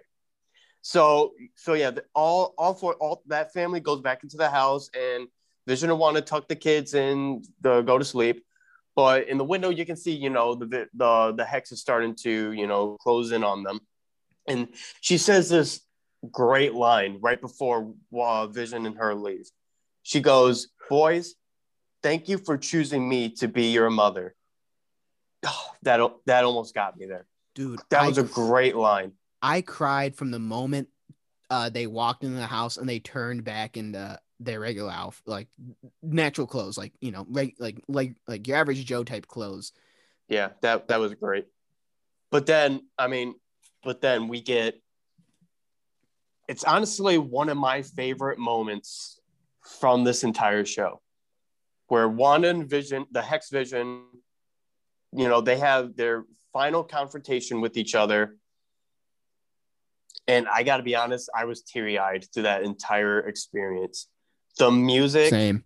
The writing, the acting, especially, it's all amazing. I would not change a single thing about that specific scene. When Wanda says to Vision, "You are a piece of the Mind Stone in my inside of me," that's almost as big as what Vision said in episode 8 with the grief line. The thing that got me in this line, it's up there. The if we've said goodbye once, it's bound to reason we'll say hello again. That's like, great. Holy fuck! I started crying. The whole Vision monologue too, where he goes, in the beginning, I was, what was it? A vision with no body. Yeah, I was a vision with no body, but then he goes on to say, like, now, I'm now a memory. I forgot how the line goes, but it was really good. It was like a memory. Anybody remember that line?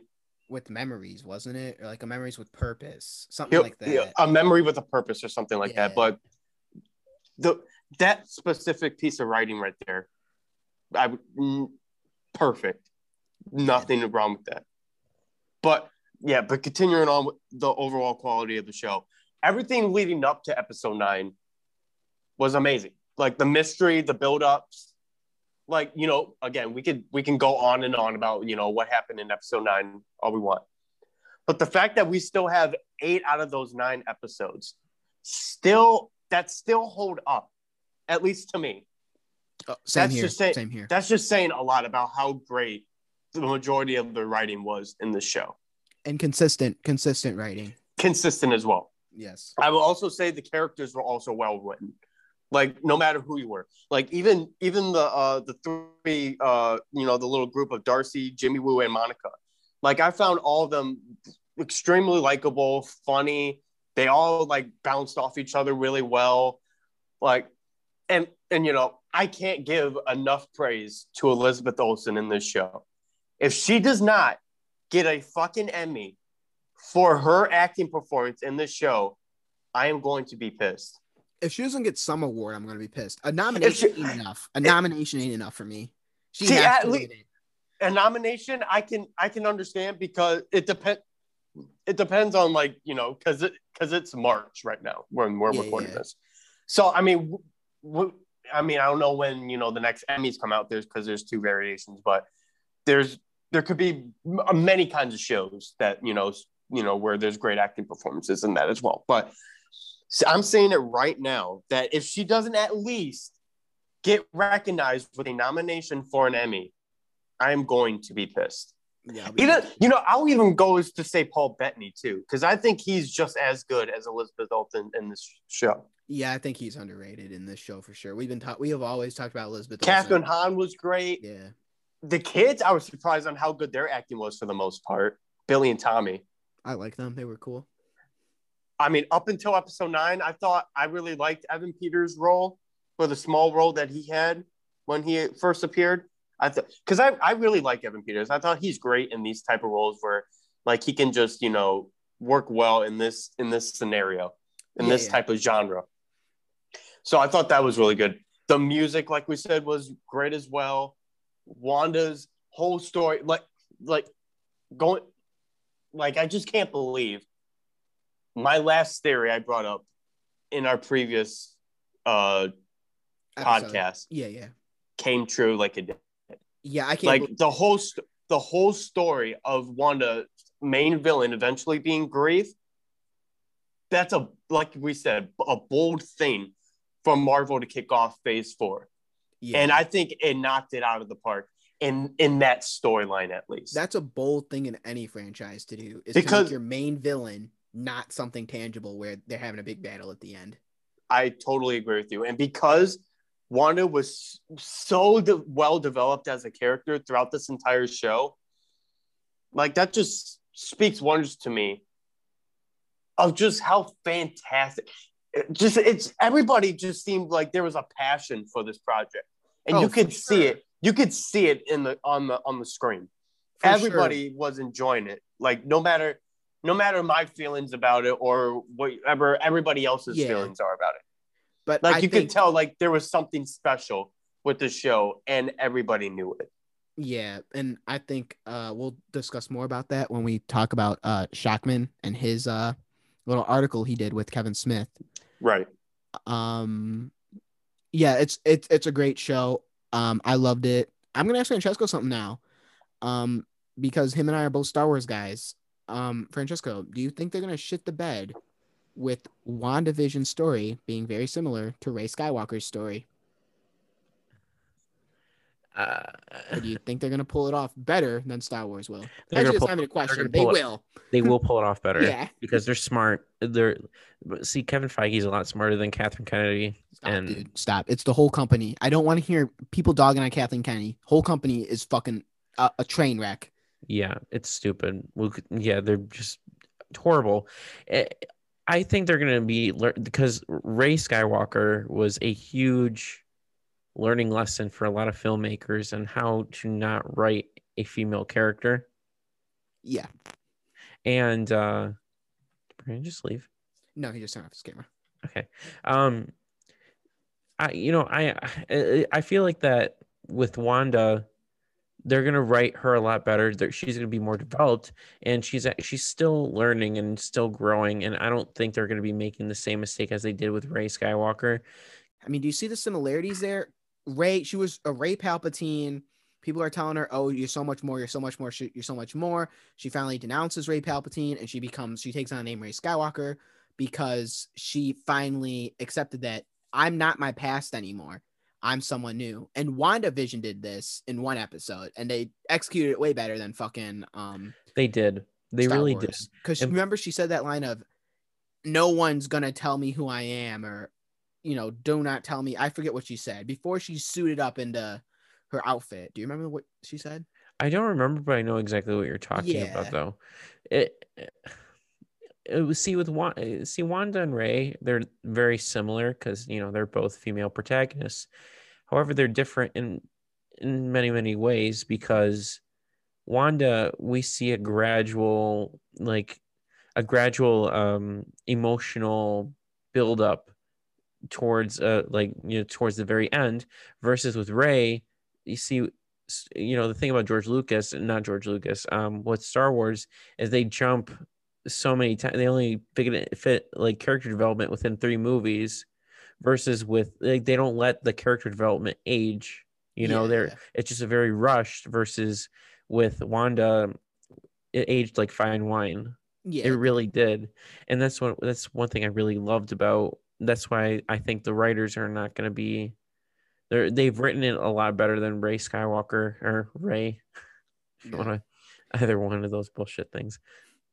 Anyway, though, guys, that was our review of WandaVision, the whole episode, the series finale episode, episode number 9. Hopefully you guys enjoyed it. Please let us know what you think of the episode. Did you enjoy it? Did you not enjoy it? Now we're still gonna continue on with what we usually do, where we go into Easter eggs and a few theories, and then we're gonna talk about this article that did come out today or yesterday, because this should be uploaded Tuesday night. What behind the scenes problems with WandaVision, where director Matt Shakman talks to Kevin Smith about some problems and some things that did happen behind the scenes in WandaVision because of SARS-CoV-2. So, Easter, what are you laughing about, dude? People call it like 20 different things. The bat virus. The what? Yeah, the bat virus as well. Florida didn't even have a virus because they were just like, yeah, fuck this shit. And Florida's already got enough problems as is. Yes, they were like, yeah, we're not even doing masks or anything. And we're talking about the state, not like, if there's people from Florida who are watching this, thanks for it. Yeah, no, if you guys are from Florida and you're listening to this, we do appreciate you. We sure do. Please don't come to Michigan and kill us, though. Anyway, though, now we're going to move on to Easter eggs. Francesco, I didn't see any here on the little document. You don't have any, right? Give me a wink if you don't. Actually, I do have one. What? I do have one. It's a final Easter egg. Yep. Okay, so we're going to hear Francesco's and Brandon's because they are the Marvel connoisseurs, where I don't know anything about Marvel, like I said. Who the hell even is Mephisto? Francesco, why don't you start us off, man? So this is going to be my last Easter egg with WandaVision, and I only have one. Oh, no. So we need to know the powers of Billy. So Billy has the powers of magic and mind manipulation. Also, he can read thoughts as well.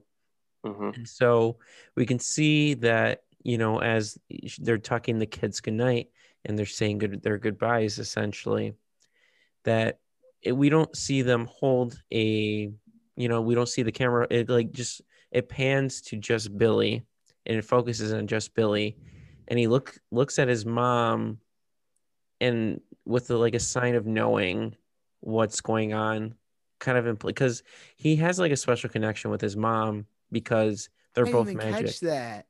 Yeah, I didn't either. Wow. I wondered why they didn't talk. I'm like she kind of like petted him and was like, give him like a shake.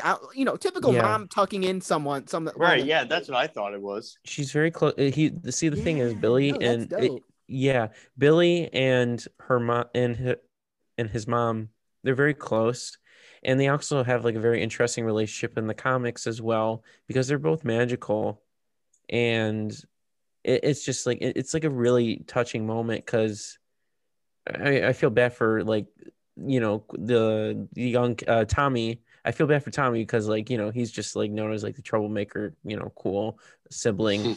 But with Billy though, I have to give my hats off to Billy and the actor that played Billy, because you could see a moment of knowing and understanding, and it was really touching. It was really, really touching, and that's one of the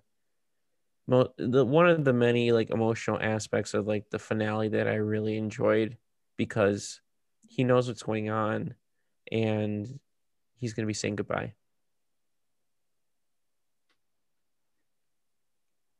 Brandon, what are your Easter eggs that you have for our viewers and listeners out there? So this is going to be another shock to you guys. I only have 3 Easter eggs I found in this episode. Oh, wow. And if you guys are just if the people watching this for the first time, I usually have 5 pages worth of Easter eggs. I actually thoroughly enjoyed all of that. As much as it was a hassle kind of for you guys to do all that research, and I did none. It was very cool to hear a lot of Easter eggs. Yeah. And that's what I love about the show too, is that they can, just interweave like little details to just like, give a little shout out to the fans and even the crew for the matter, because a lot of the Easter eggs that we found on the show was a big shout out to the crew. And I really appreciate that because I don't think that gets enough appreciation in television shows at this time. So kudos to WandaVision and the MCU for, doing that throughout this show. I love that. So my first little Easter egg that I noticed right off the bat was there are a couple of Wizard of Oz references in this episode. The first one is when there's a little quick battle in the beginning of the episode with Wanda and Agatha. Wanda lifts up a car, or she uses her powers to lift a car and throw it in front of Agatha, and it goes into a house. And we get that little shot of, Agatha's boots remaining when Wanda gets close up to it. And that's a little nod to, the Wicked Witch of the East, having that house collapse down on her in The Wizard of Oz. So that was a nice little touch. And also there's a brief instance in the movie listing, in the theater listings of Oz the Great and Powerful, which was directed by the one and only Sam Raimi. Boo. What do you mean, boo? I actually like him. Yeah, he's all right. Which is interesting because I found there's a couple of Sam Raimi references throughout this whole show. I mean, there's not a lot, but I mean, there's a couple references to him, mainly because he's going to be directing Doctor Strange 2, which should be coming out next about a year from now, I'm gonna say. Yeah. So. Well, speaking of Sam Raimi, actually, you know what? We'll get back to him later. There's also another listing, and I think Danilo will like this one. There's a listing in the theater for Tannhauser Gate, which is a reference to the Blade Runner monologue at the end of that movie with the Tears in the Rain monologue, I believe. Yes. That is an excellent Easter egg. Because he was trying to decide like what's real, what's not. Is he a replicant? He's trying to have life because he is a replicant for the people who have kind of like Vision throughout this whole show. Exactly, and kind of like Wanda as well. Of like, a little bit of what Wanda does as it well. mean, to like live and lose and all those types of things. Great fucking Easter egg by the showrunners to put that in there. I know you especially like that because you've been really appreciative or you've really enjoyed the Blade Runner movies. So I know that was a little nod to you there. And finally, for my last Easter egg, this is mostly in the post-credit scene with Wanda when she's, all alone in a cabin in some, isolated area. It's like a mountain area. But that entire scene is very eerily similar to the final moments of the first Evil Dead movie, which was again directed by Sam Raimi.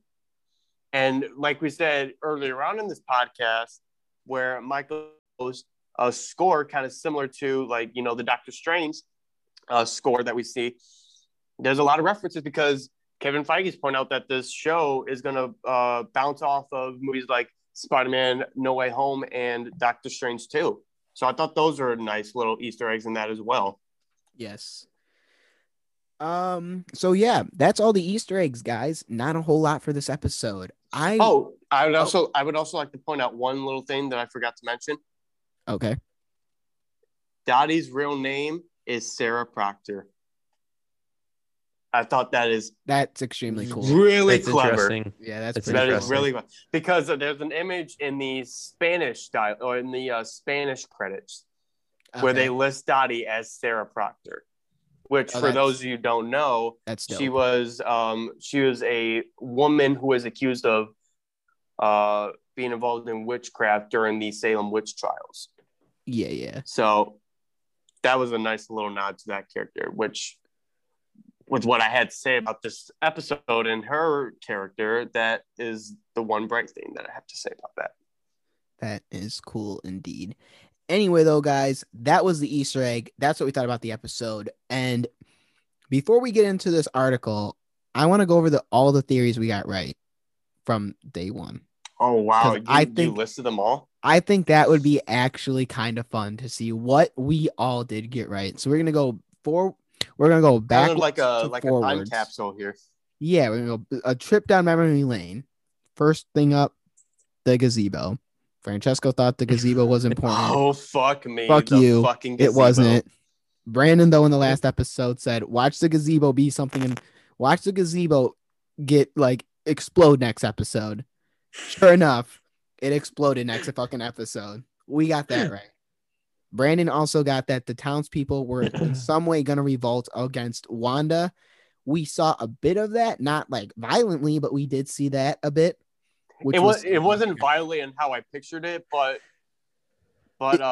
yeah, it was a little thing that in this episode. Yep, it was. I got that Agatha might die, and Francesco agreed with that. So him and I both were on that little train. I think Brandon agreed with it too, didn't you, Brandon? Agatha dying? Yeah, like she's gonna be a one-off villain.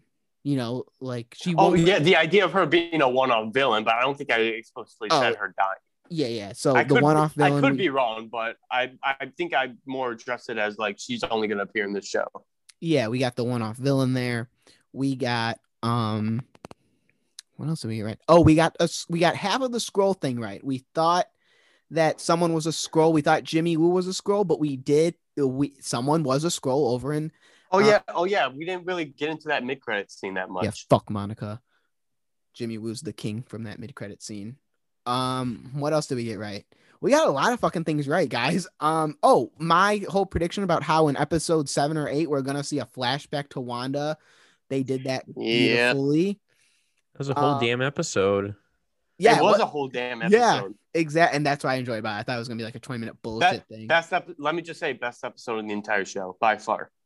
Yes, yeah, maybe. All right. Anyway, they'll keep fuck you guys. To keep on going, we did get what else did we get right? Fuck, I just had it on my mind. Oh, I again got something right about how I didn't think director Hayward was showing or being truthful. That clip of Wanda getting right. The body of Vision was something. Okay, that's 7, 6, 5. What did we get? We did see Wanda and Vision face off. It wasn't to what we thought a big battle, but they did. Wait. Let me rephrase that. It's what you didn't expect. Yeah, it's what I didn't expect. I thought there was going to be more of a battle there, but that didn't happen. Shit, you guys, tell me some more Easter eggs we got right, because I'm blanking here all of a sudden. I'm trying to remember what I had. Francesco got the book right, didn't he? Didn't you get the book right? I did. What'd you say about what'd you get right about that book? It was like a grimoire. It was like kind of like a book of magic and spells. I also got like the coven thing right too. How is in fact like kind of like the female version of like the sorcerers from Doctor Strange. Right, we'll talk about that right now. I did get that theory right. So Francesco got a few right as well. Francesco said that book was a book of spells or something like that. We didn't think it was the book of the damned, but he did get that right. The coven, Francesco also said from episode 7 when we saw those witches, like it was a female version of the coven of a witch coven instead of like sorcerers. So Francesco did get that one right as well. Brandon got a few more right. Brandon, what else did you get right, man? I am trying to remember what I said. I don't think I have anything more to add there. Okay. Nothing off the top of my head. All right, we're good then. So yeah, those were all the Easter eggs we got right. I'm incredibly surprised we got like some of them right, close to. I mean, I personally think it's pretty cool. Never in a million years. Like 75%.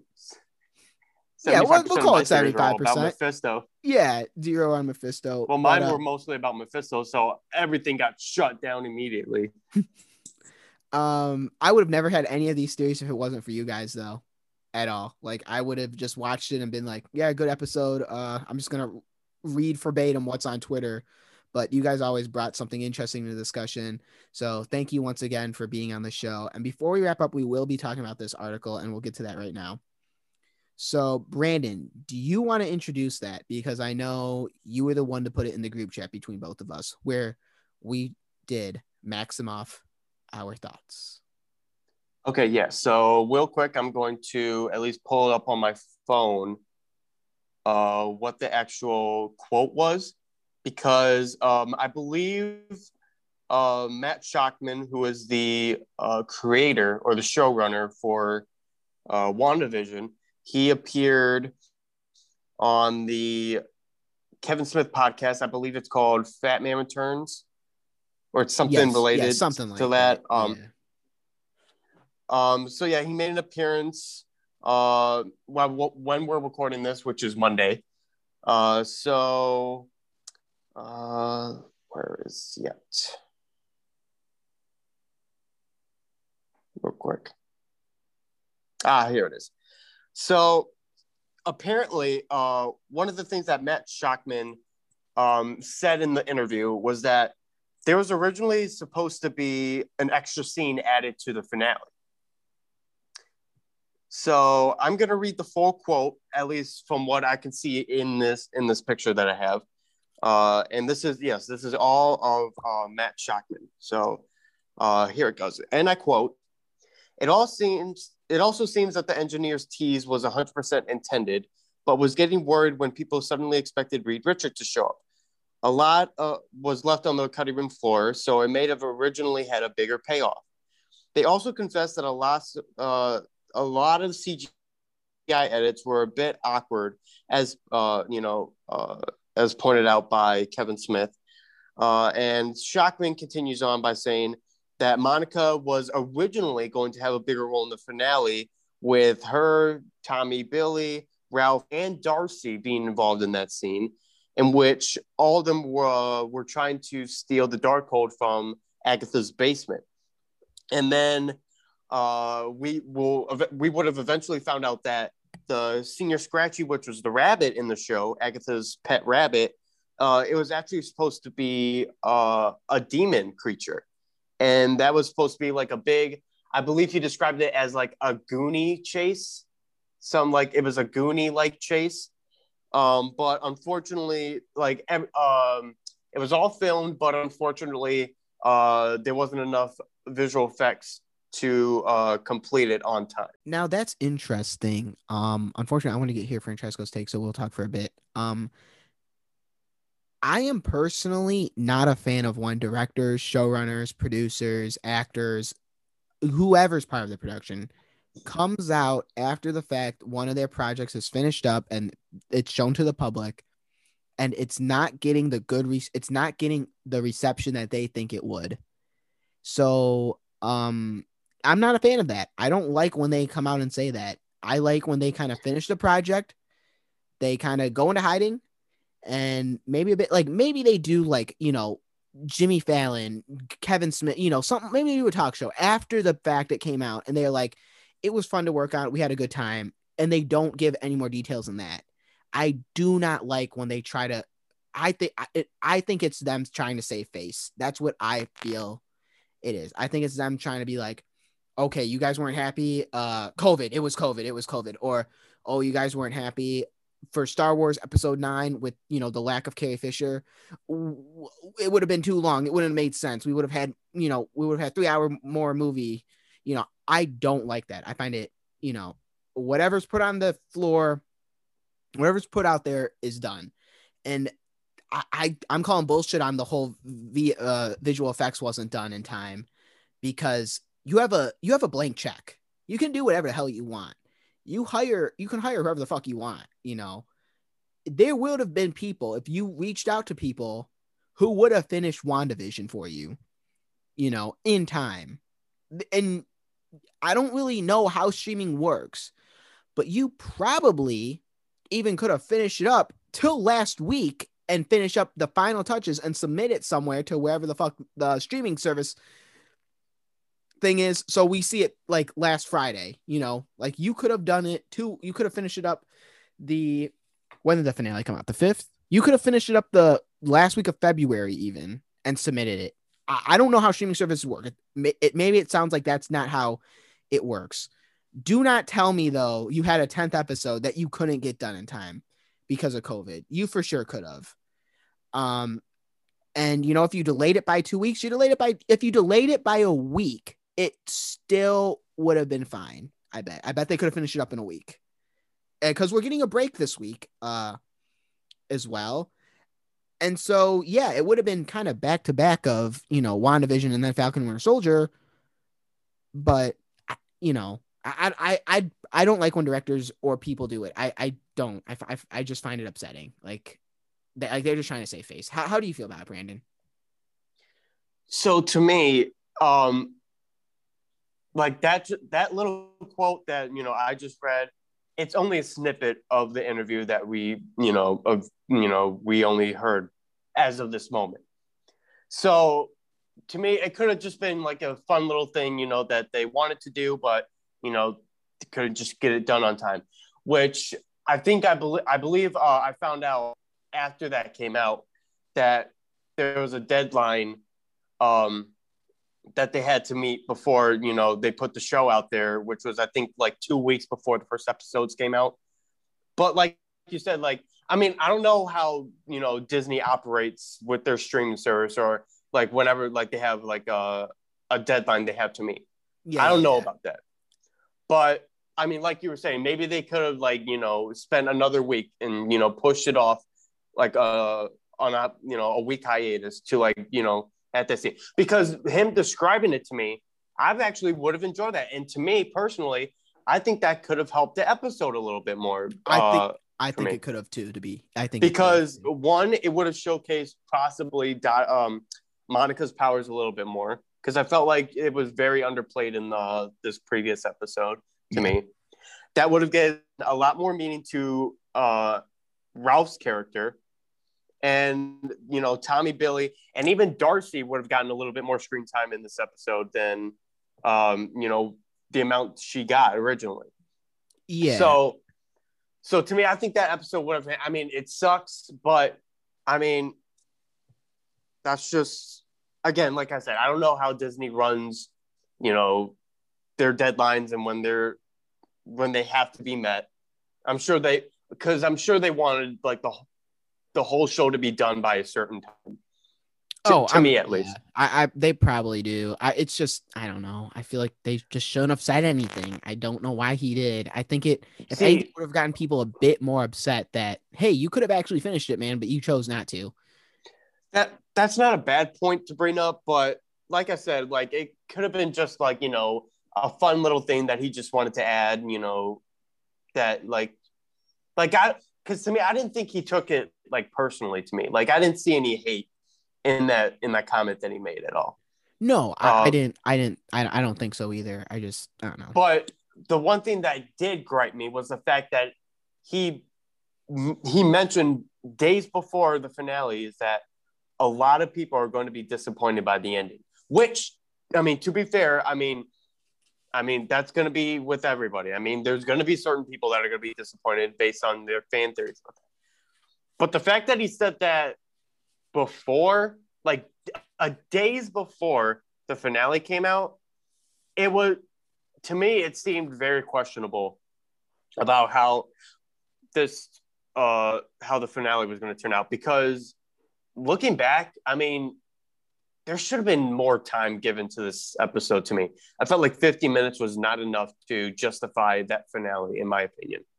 See, I think him saying that was his kind way of saying, your fan theories are all fucking wrong. Just accept what I have created and deal with it. Yes. Deal with it. I agree with that. What do you think of that Shockman quote? Because I know Brandon talked to you about it. So what do you think? Like, do you like it? Did you not like he liked it? I said I didn't like it. I don't like when directors. I mean, how much do you remember? How much do you remember? Yeah. So what do you make of that quote, Francesco? Great. Well, like, do you like it? Hate it? Like. I understand. Like, I understand that there's like scheduling conflicts. Especially when it comes to visual effects. I mean, that's good that they got all like their shots done, but it's a good excuse. I mean, there are like, film is really difficult, as you guys know, especially when it comes to special effects. Yeah. And with their special definitely. effects, it's nothing like sci-fi or like, the Asylum Productions kind of low budget. This is like a high budget, kind of TV series that utilizes like movie effects. And I, I think it's fine that like we didn't, but I would have loved to have seen Monica, more of the boys, more action, like as Brandon like described. But at the same time, I'm satisfied with the episode the way it is. I wouldn't have changed it for better or for worse. Yeah, I agree with Interesting. that. I wouldn't. I just don't like it when they kind of say face, like you Yeah, said. It feels like an too. excuse to me. That's what it feels like. It does, but it's reasonable excuses, but I mean, was this like released right after, right? As soon, how recent did he make the statement? Today. Was it today? The podcast, at least the podcast came out today. Yeah. On Monday. Yeah. Okay, because I was gonna say, like, if it was like right after the review started to come in, and then he makes a statement like that, then that's a bullshit excuse. No, that's what I'm saying. It is Yeah. right after the episode does. Well, come yeah, out, to- man. yeah, It's because just- they he gave probably- him the weekend to watch it. He saw that there's negative pushback, and so he's saving face now. Yeah, I'm not think sure that's kind if I'm not sure if Kevin Smith like does live podcasts or like he pre-records them like we do, but yeah, I mean like you said, like he had a couple of days to at least like have that thought in mind. Yeah. yeah. And then I what do you agree. think- I agree with you, Danilo. Yeah, and then what do you think of the quote? Because Brandon and I were just discussing that while you were out for a bit. We were talking about how Brandon didn't like how Shockman said like this series finale will disappoint a lot of fans. Like, what do you like? What do you think of that? You think that was the right thing to say going into the final episode? First of all, you should never say that fans are going to be disappointed. That's a poor marketing tool. I agree. And that's I agree. like marketing 101. Do not say something will fail. However, at the same time, I think like one can misinterpret, like if fans will not like it. I think he was kind of alluding to fan service, Yeah. I think Yeah. that's what he was more of talking about. He's not saying like about the quality or the writing of the show. Yeah, It's just fan expectations. It's fan expectation. And that's what I took it as. fans like Brandon and I like will be disappointed, especially more so Brandon. Me, I was a little bit more forgiving, but it's more so fans like super fans like Brandon that would be disappointed. I think that's what Shockman was kind of alluding to. Okay. Other than that, the quality of the show is excellent. The writing, according to whatever you feel about the writing is excellent. The story is excellent, whatever you Mhm. believe. But it's consistent. And that's what I like Yeah, it's about it. consistent. And I think that's what he's kind of alluding to is like the fan service. I don't think it's like anything about the actual quality of the show because they're working with an empty check. Yeah. So yeah. That's what I said too. I said I think it was just politely of saying, fuck your fan theories and just enjoy what I've created. exactly, and that's Yeah. how like what I have to say. That's how I have no problem with him saying that though. Me Like I have no neither. problem. Yeah. as long as you're respectful to the source material, you don't fuck it up like fucking Percy Jackson or something like that, and just like take a F. just take a major F in the chat for the Percy Jackson series. Hopefully, Rick Riordan's going to turn it around with the new TV series that's coming up on Disney Plus. Rumor has it people have Yeah, seen the what's up? script and they say it's great. Yes, I also Yes. heard that they're asking for a budget similar to Mandalorian and WandaVision. They're asking for a what? Similar to A similar budget. Oh, that's gonna be shit. fucking. Oh, that's gonna be so good. Yeah, especially with the higher up executives loving the script. I'm all for that. Yeah, Oh, that's gonna my be God. fucking dope. I can't wait. I'm so excited for when that comes out. If we're all still me alive by too. then, we'll cover that on the podcast. That's a good idea. I'll do that. Yeah, that would be fun. That'd be fun, yeah. But Because those are books. Oh, Jesus. Because those are books I have actually read. I've read all Good. those books. Whoa! I Good know. job, Plot man. twist. Plot twist. That was a different Danilo back then who actually read. but Anyway, though, guys, Oh. that's the end of the WandaVision review, the final episode for the probably the one and only season. As you can tell, we've enjoyed the entire ride. We cannot wait to see where Marvel is going to take its television and its new Phase 4 movies and everything beyond that. We have total trust in all of it. Yes, some things fell flat in this final episode. I understand that. But overall, though, this show showed that, we all love what Marvel's doing, and yeah. I mean, it's just out of love throughout all of this, pretty much. And I mean, all of us getting together too was, fun as well. Like that's what made this the WandaVision thing probably the most fun as well. Like we all just, we were dogging each other. We were, we all hopped on Zoom here so we could record it. We all had our theories that went on for hours and a half. I mean, Jesus.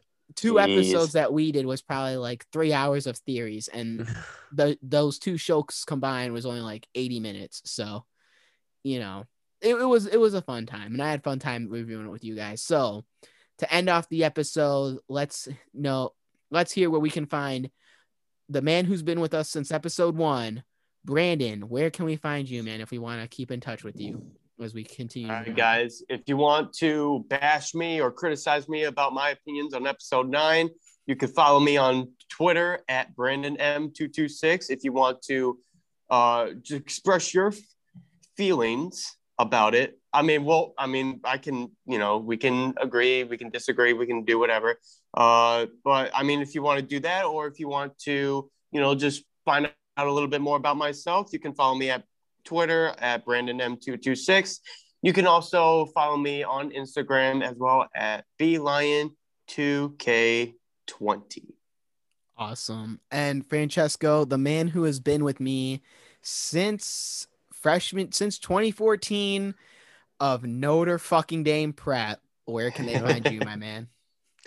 Where you can find me? Well, you can find me on Instagram at Franny Officially. And you can also check out my own personal film podcast called Fantastic Reviews, which is found on Spotify, Apple Music, and YouTube. And so I just covered my first episode that came out last week on Goodfellas. And this week we're going to be popping up the new episode of Castaway. So feel free to check that on Spotify, Apple Music, and YouTube. But other than that, though, I got to say thank you to my host, Brandon and Danilo, because I'm not a film major. I love film. I've always been passionate about it since I was a kid. And I'm a political science major. And, one may think like Darcy. Yeah, just like Darcy. And gotta love Darcy, especially throughout this series. In the clown car. Exactly. And I really enjoyed, reviewing with you guys because it was a lot of fun. Maybe look forward to something every Friday and every Monday. And it's a nice little ritual that we had going on. And so great show, great podcast. I had a lot of fucking fun. Yeah, thank you guys once again for coming on. I had a blast with this, to be completely I had a blast every Friday. So did I. I was excited to come home from work, change, shower real quick, and then hop right on and start talking about this show. Do you know how badly I wanted to watch that? I had to wait until 10 o'clock every single Friday to watch these episodes. Yeah. That's how dedicated I am to this show. And then Monday night coming on and shooting the shit with you guys for an hour and a half before the show, an hour and a half after we finish up recording. That's always fun where we just talk about film and everything. So that's it, guys. That's the end of the review. Anyway, though, guys, that's where you can find them. As I said before, I have had a great time talking about WandaVision with both Brandon and Francesco. You can follow me on social media, Danilo Judd on Twitter, Danilo Judd1 on Instagram, and Danilo Judd on YouTube. DANILOJUDD ±1. Please hit that subscribe button. This is, as you know, if you're here from YouTube, this is a podcast exclusive episode. Thank you guys for listening. May the force be with you. This is the way, and see you guys for Falcon and Winter Soldier, another podcast exclusive episode coming to you in the following weeks. Thank you and good night.